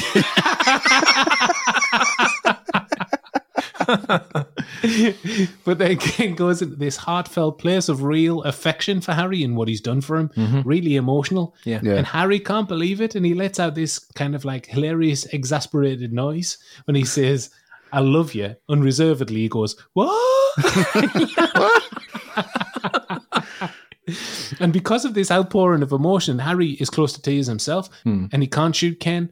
But because he's gone to Bruges on a mission to kill Ken, he's got to get his pound of flesh somewhere. So out of frustration, he shoots him in the leg. Says, like, "I'm not going to do nothing to you just because you're standing about like Robert fucking Powell." Like who? Like Robert fucking Powell. Jesus of fucking Nazareth. When I first heard that, I fucking buckled. It was me Nana's favourite performance of Jesus was Robert Powell. Like, Robert Powell was like the ultimate Jesus portrayal. Right. And I was wetting myself. No one's heard of Robert Powell. Robert fucking Powell. No, nobody knows who Robert Powell is. Even Ken doesn't. He's like, "You do." Oh, it's wonderful. And after this, he even helps him downstairs like a brother. I know, but all right. that changes when Eric comes on the scene. And one of these fellas has to take the bullet. Yeah. Ken must have to have a go at Harry to prevent him from getting to Ray. And as a result, Harry has to defend himself. Yeah. It's beautifully constructed. Yeah. It is. On casting finds, McDonough said, "I wanted to cast completely against type. Go for someone who'd bring an intensity and darkness and danger to it." He also brought something I hadn't seen in him before, which was his brilliant comic timing. Yeah. Which He's hilarious absolutely. in this. So funny. So good. In Finds himself, he took inspiration from a real favourite of ours. We all love this one, The Long Good Friday. Oh, with nice. Bob Hoskins' incredible performance as Harold Shand. In Finds said that Shand is this savage gangland madman, but he also has a sensitive side. He's a family man with a strict moral code.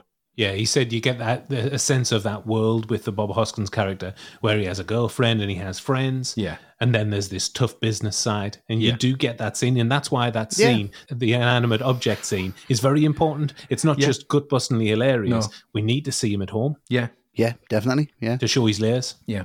And I think it's appropriate now to introduce our third and final Patreon question. This one comes from DG Barkles.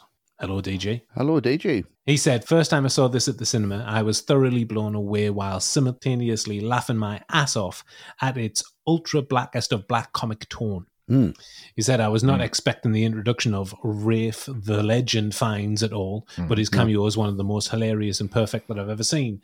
My question is, are there any better or more enjoyable cameos that you could name? P.S. Keep up the great work, you massive legends. You brighten up a lot of soul-crushing commutes." Oh, wow. Oh, nice. Our pleasure. Yeah. Yes, Our it really pleasure. is. Hopefully it's not a commute to Bruges. Yes. No. Matt, cameos, what do you like? A cameo for me is someone who's an absolute surprise and shows up for maybe just one scene. So I really love Samuel L. Jackson at the end of Out of Sight. That's a brilliant one. Great. Nice. Okay. Yes. Dan Aykroyd always puts a smile on my face in Temple of Doom, the guy showing Indy and Willie onto the plane to make the Nice. escape. Which Yeah. again, I thought you were going to say Casper there. well, don't jump into me number 3 here. Still great. Still great. And also Harrison Ford in E.T. He's the voice of the science teacher. I like that one as well. That one's good. Great. Yeah. Scorsese does great ones. He's really chilling in Taxi Driver. That's Yeah, really yeah. one Agreed. scene. I really liked his cameo in Killers of the Flower Moon. Yes. Bill Murray, Zombieland. That's a really funny one. And classic. another one that really made me laugh was Channing Tatum in This Is the End. Right, seen that. Yeah. Okay. Yeah, that's Yeah. Turns Great. up on the Yeah, gimp okay. chain. Yeah.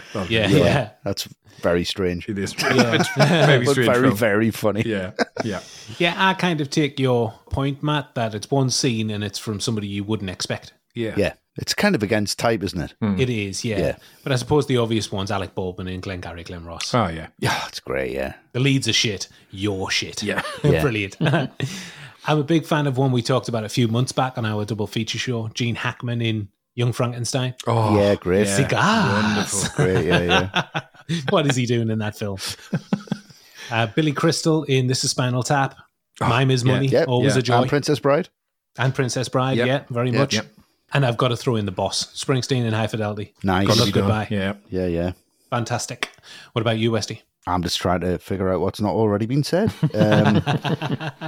Tom Cruise in Tropic Thunder. Oh, yeah. Yeah, yeah. There you If go. you're talking about someone against type, he's an absolute Very much. fucking marvel in that. He is That's really brilliant. brilliant. And I love Tarantino in Desperado. I thought you were going to say Django Unchained. No, because that's his own film, so he's allowed to be in that. But every single Tarantino performance is a cameo, let's be honest. Yeah, it is. He's funny in Desperado. For me, Scorsese in Taxi Driver is probably the ultimate cameo in its way of like, who is this guy and how good is he in that? And he's Yeah, the he's He's director. so incredible. brilliant. Yeah. Yeah. So, Westy, you're going to wrap us up on this scene. You're talking about Ken's fall. Oh, Yeah. devastating. I wanted to talk about this scene because this is the only scene that really puts us off watching the film. Because I Really? always want to see the film, but it's so sad and it's so well done and it's so real Yeah. that I kind of always imagined this scene. I have to deal with it mentally and then put the film on. Right. Because once you've seen it, It you're is kind of very like, sad. right, you've got to prepare yourself for this moment. And if I'm ready for that moment, then I can watch everything that's come before it and ready for that. I mean, I'm not a massive fan of local music, of this and that and whatever else, but I think the Dubliners on Raglan Road in this sequence is so beautifully played out. I think it's incredible. Spine tingling. On Raglan Road of an autumn day, I saw her first and anew. With McDonough, it could be something that was really upbeat, just to counteract the visual. Yeah.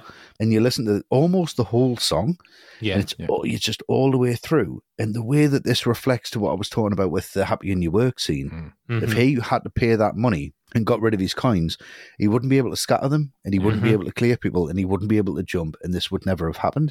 Yeah. So again, one of the perfect mirrors in writing, in hitting it home.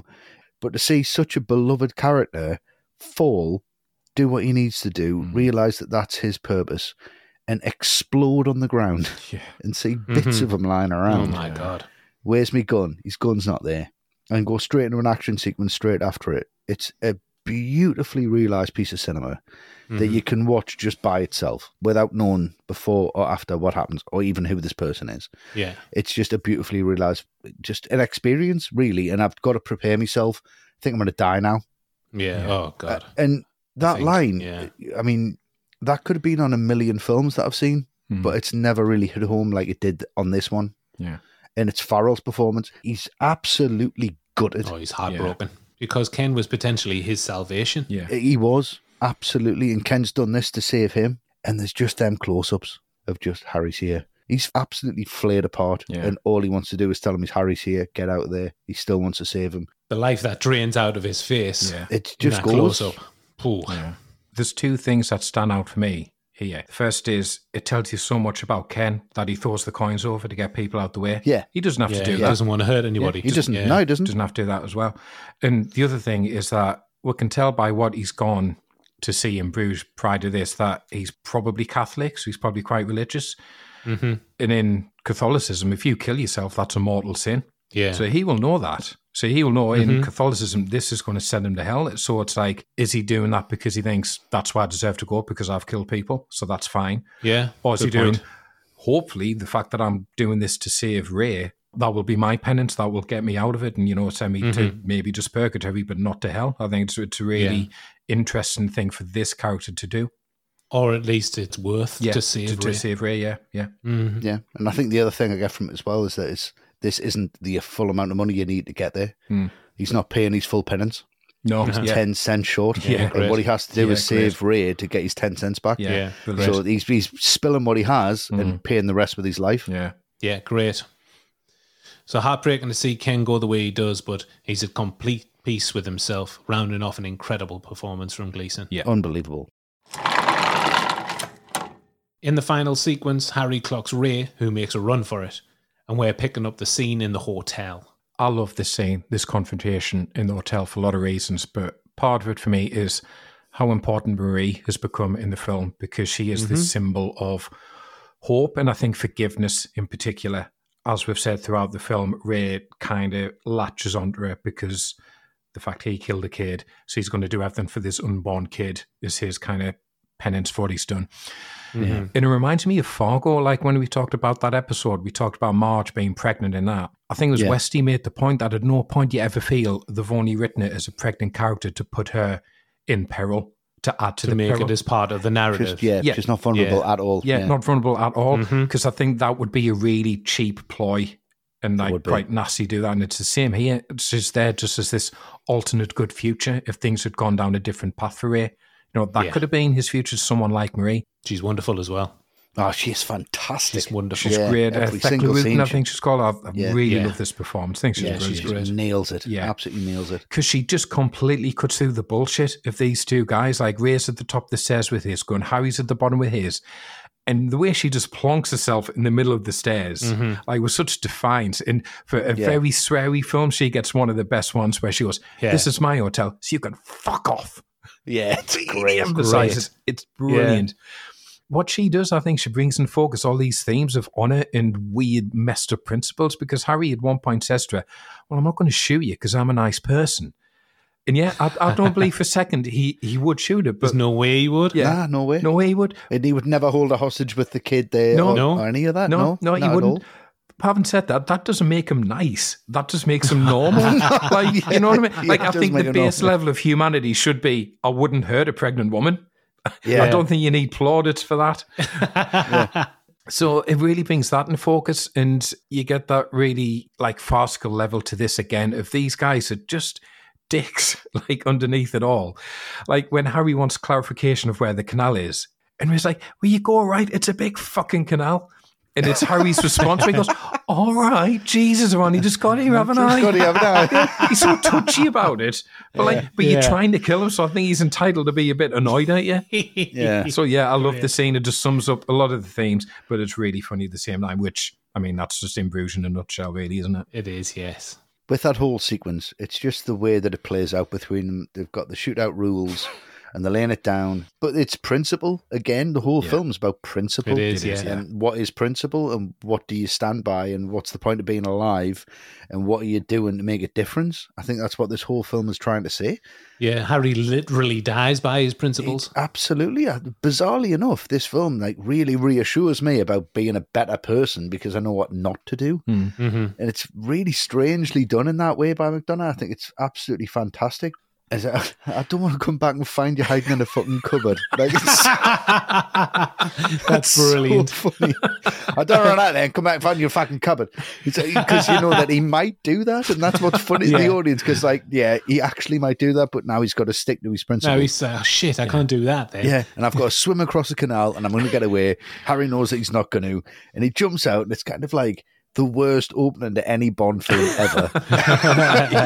He opens the door and then there's a boat coming along, jumps, lands it. It's kind of Ray's penance as well. He sits up and he should hide, but he doesn't feel he should hide. He feels he should die. And he just sits up straight and goes, no, it's too far away. If that hits me, then that's what's meant to happen. But you actually feel that this character needs to do this. He needs that feeling of just feeling like it's not in my hands anymore. And it's just Harry's glee on his face when he hits him. Still got it. Still got it. I can still do it. That was miles away. That's good. I'll catch up with that. Great. That whole sequence where it should be this whole big action shootout, and it isn't. It's really emotional. It's really down to earth. It really makes sense.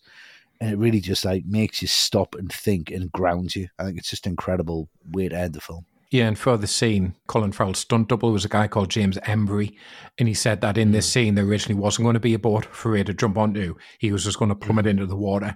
But after seeing how shallow that water actually is, which is surprising because you think would be deep. McDonough introduced the idea of the passing board instead, and they said actually at the time there were big crowds all around the place that gathered to watch this scene unfold. They're probably all exclaiming, "They're filming Irish fellas," and go running towards it. Yeah, Farrell did the interior shots and cut outside, which was where Embry makes his play. Well, I'm going to round things off by talking about the notion of Bruges as purgatory being fully realised in these final moments. Much like the imagery in the Bosch painting, this movie set that Ray stumbles upon is his judgment. The costumes are the same or very similar to the painting. You've got Jimmy dressed as the schoolboy. That's Ray's reckoning. Yeah. It's uniquely complex, this film. In this moment, Harry shoots himself, as foretold by himself earlier if he killed a child. He doesn't realise that Jimmy is a little person, and what's beautiful is that Ray, even after being pumped full of lead by Harry, still tries to dissuade him from killing himself. Yeah, he does. Yeah. The beauty of human compassion in the face of ultimate adversity. And in the end, Bruges is not only Ken and Ray's last judgment, it's Harry's last judgment as well. Yeah. Whoever thinks this is a beautiful city wants to have a word with themselves. It's a trained killer. Got to stick to your principles. Yeah. So McDonough said, "I'm interested in the strange, skewed attitudes of violent men. You don't cause the death of an innocent. You can't overcome it if you do." That was Harry's code. The film's characters are immoral, and that's a line you don't cross. Yeah. They've got a code of ethics, haven't they? Everything's a principle. Yeah. Everything's a code. Everything's a principle, yeah. And finally, what I think is quite beautiful is the final voiceover from Ray. The dialogue right at the end is, "I really hoped I wouldn't die. I really hoped I wouldn't die." Yeah. Ray is capable of change, and Ken hasn't died in vain. It's a very subtle arc for Ray, but it's a seismic revelation which is just whispered. Very much in keeping with the way McDonough has balanced everything throughout the film. Yeah. It's so complex. It's incredible. Yeah. It's wonderful. So extreme bloodshed in the chaotic final reel of In Bruges, combined with heartbreak and beauty. All the hallmarks of a modern comedy classic. Absolutely. Reception and awards. In Bruges premiered at the Sundance Film Festival and sneaked out on limited release a month later in the US. Despite a star in the lead, it returned a very conservative $34.5 million from a $15 million budget. In contrast to its lukewarm box office receipts, it was overwhelmingly praised by critics. Rolling Stone said, "In Bruges is about wounds inflicted on the human heart. The actors are spectacular, and McDonough's gift for language makes this film uniquely tasty." No, nice. Yes. A particularly positive review from the Minneapolis Star-Tribune exclaimed, "If you could hoist a film on your shoulders and parade it through the theatre for adulation and hoorays, In Bruges would be the one." Oh, wonderful. That's nice, isn't it? That's what you want to hear. Like, if you're McDonough and you've used the language you've used in this film, to hear people say that must be amazing. And the big man, Roger Ebert, what did he give it out of 4, fellas? 3. I'll go 4. I reckon he loved it. Oh, Matt on the money. Oh. 4 out of 4. He said this film debut by Martin McDonagh is an endlessly surprising, very dark human comedy with a plot that cannot be foreseen but only relished. Yes, nailed it. Nailed it for once. Yeah, for once. Well done, Roger. More like that, please. And now, 15 years later, In Bruges has 85% on Rotten Tomatoes and an IMDb score of 7.9 out of 10. Pretty good going. Not surprised at all. Not at all. And with that kind of positive language being bandied about, it's unsurprising that it got recognised at awards season. It was nominated in 4 categories at the BAFTAs, with McDonough picking up the Best Screenplay Award. Brilliant. Nice. 3 noms at the Golden Globes, with Colin Farrell picking up Best Actor. Yep. Great. Yep. And it was nominated at the Oscars for Best Screenplay. Alas, it didn't win. It lost to Milk. Unsurprising. Yeah, okay. Considering the Academy. Come on, Matt. Yeah, the language is going to put a fair few of the older voters off, I would have thought. Further awards glory would follow McDonagh's later films. The critical responses remained the same, and the growing cult status of In Bruges has brought an ardent fan base to McDonagh's work. Yep. Pretty good going for your feature debut. Absolutely. Yeah. All the Right Movies ranking. And now for our last judgment, the much-loved ATRM ranking. Matt, would you like to summarise and rate In Bruges out of 10, please? Yes, I'd love to, because the benefit of this film being a very snappy 100 minutes or so, like, I really feel we've covered everything We've not missed anything out. No. So in a lot of ways, I'm just going to repeat myself. I think the fact that this is a debut is extraordinary. Those three main performances are pitch perfect. And what really stands out is I think people think of In Bruges and they think of the big laughs and they think of the swearing and they think of the language, which is totally understandable. But that's just the surface stuff. And what keeps bringing me back is how clever it is underneath all of that. Yes. There's this real melancholy, there's this real tragic undercurrent to everything, and it's a really interesting exploration of morality and ethics and what does it mean to have a code that you profess to live by, and can you live by it in the most extreme of circumstances, which is what this film is for these characters. Great. And the last thing I want to say is that whenever we do an episode, I'm always slightly wary of how many times I'll watch the film beforehand, because if I watch it too many times, I'll get a little bit bored of it. And I think, I don't want to talk about it now. I've watched it too many times. I've not thought about anything else. But this, I've watched it 4 times in the last couple of weeks, and I'd happily watch it again tonight. You know, I don't think I'll ever tire of this. It is a wonderful alternative Christmas watch. It's one that has catapulted its way right up into my list of personal favourites. I simply can't give it anything other than the full whack, a big old 10. Ooh, a Christmas 10. Christmas Very nice, 10. Matt. Mm-hmm. What about you, Westy? You're a big Christmas guy. Massive fan of Christmas. I love all that shit. It's one of them films I'll always come back to. One of them films I'll always recommend. One of them films that constantly surprises us is how well written it was, how well directed it is, how well acted it is, how much it's given everyone in the cast their room to shine. Farrell wouldn't be where he is now if it wasn't for this. Agreed. And McDonagh's career has just gone from shining light to shining light. Got no airs and graces about what I'm going to say, and it's a 10. Oh, fantastic. Perfect scores so far. For me, this is an almost perfect film. I'm on board with the comedy. The nuanced characters, the dialogue and acting are first rate, naturally. I'm so pleased that there is someone working in the industry like Martin McDonagh, a real breath of fresh air, making idiosyncratic films full of heart and humour and nuance.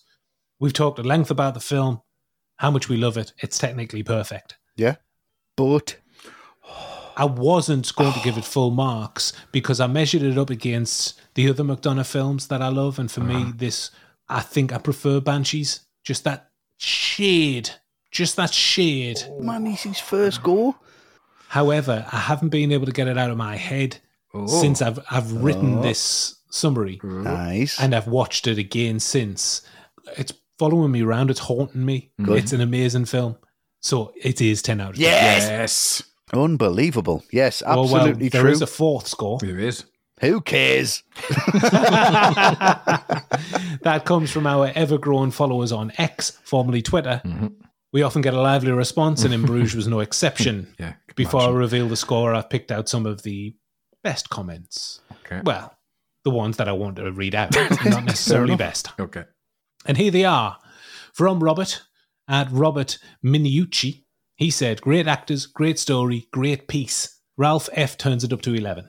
Yes, he does. Yep, true. Brilliant. Next. Yeah. Next is Mark Pearson at The Chef Insider. He said 9. No. Would be higher, but for the anti-Spurs joke, that gets a point deducted. Right. I'm feeling your pain, Mark. I'm right there with you. Don't know what that means. Move on. Luke, if you actually deducted a mark from your score for that, I'd have been furious. I wouldn't do another episode if I'm honest. No. It's going overboard, mate. Deduct a point for Spurs. And on the negative side of things, Wine Ass at Tutta Willis said, shit and overrated. Doesn't matter. Leave it. But rounding things off very smartly is RFA at _Royal FA_. And they said, I mean no disrespect, but In Bruges is a cult movie. Yeah. It's a cult now, and it's always been a cult. And the only thing that's going to change it is that it's going to become an even bigger cult. Yeah. Very smart. Very nice. Very I love good. it. Very, I wish very we'd thought good. of that. I know. Gutted. I'm so annoyed with myself. So out of 10, what do you think In Bruges averaged out of 10 on X? I hope it would be full marks, but I'm feeling it's going to be like a 8 or 9, maybe an 8.5. Okay, I'll Matt? go 9.5, maybe just missed out. Ooh. Split the difference. It ended up with a solid 9 out of 10. Okay. Fair enough, fish. I think so. Doing well for itself. I wouldn't say it's got mass appeal, so I can understand the detractors. Considering what it's about and how small Yeah. it is, yes, fair enough. And Yeah. Yeah, it is fair enough. A lot of people are just, don't really appreciate really good films. They don't understand. they don't They understand. don't get it, do they? No. It's not about you. No. Which means that overall, In Bruges scored 39 out of 40. Hell of a score. Yeah. That is impressive, Hell of a to be score. fair. Messing with the big That's boys. really impressive, yeah. It's worth it, though. Yeah. It's totally worth it. Of course for it me. is. You can see where In Bruges fares alongside all the other films that we've talked about on our classic podcast. Go to alltherightmovies.com/leaderboard. Join us next time on All the Right Movies. You'll be hearing the music and the voices of John, Westy, and Matt as they go behind enemy lines on Tarantino's Inglourious Bastards. All right. Looking forward to that one, fellas. Yeah, I've got a glass of milk right here. Yeah. Yeah, don't forget the cream. Wait for the cream. Fantastic. In Bruges, Inglorious. Oh, lovely. Very nice. There In it is. Germany. Inconsistent history.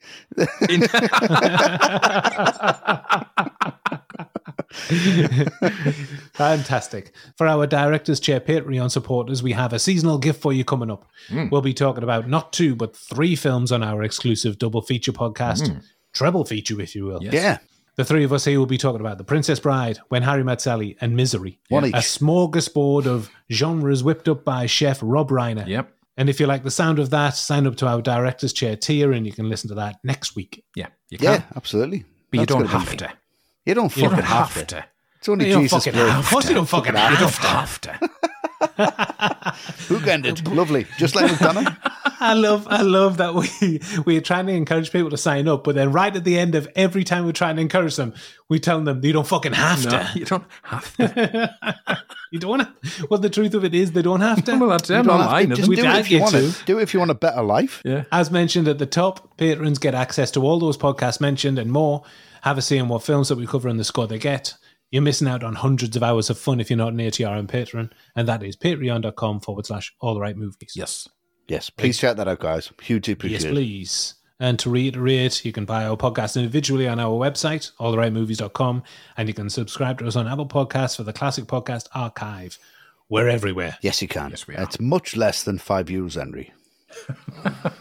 Not really, though.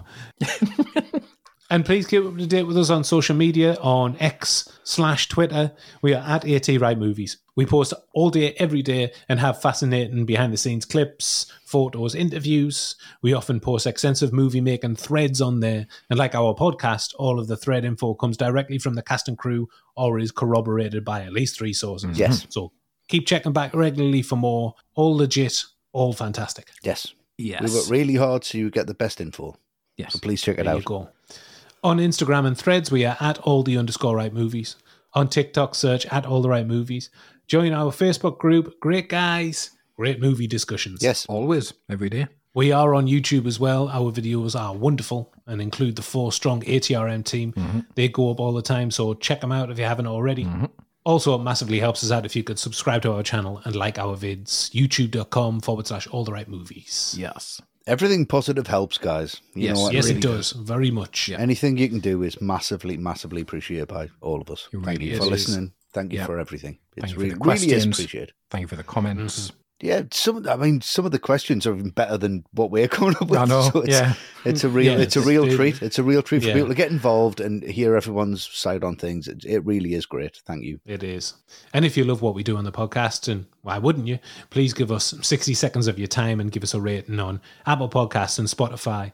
What would you say, fellas? 5 stars should just about do it? I would imagine I so. think mean, so, yes. Why have Don't that bother effort? if it's less. What's the effort worth if it's not? Effortless. 5 stars. There you are. Click. Done. Beautiful. And our website, the ATRM hub, is alltherightmovies.com. Lots to enjoy over the festive period.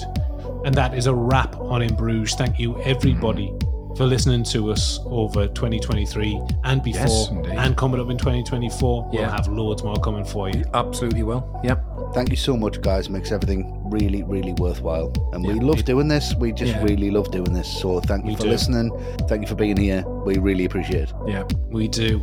Thank you very much. And we're now off to hide out over the Christmas period. Yeah. Hopefully a place where it isn't all just fucking chocolates. Nah, alcoves, nooks and crannies. Yeah. compliments of the season. Thank you for listening. We'll be back in 2024. Yes. Thank See you, next guys. year. Thanks, guys. Have a good one. Thanks, guys. Happy New Year.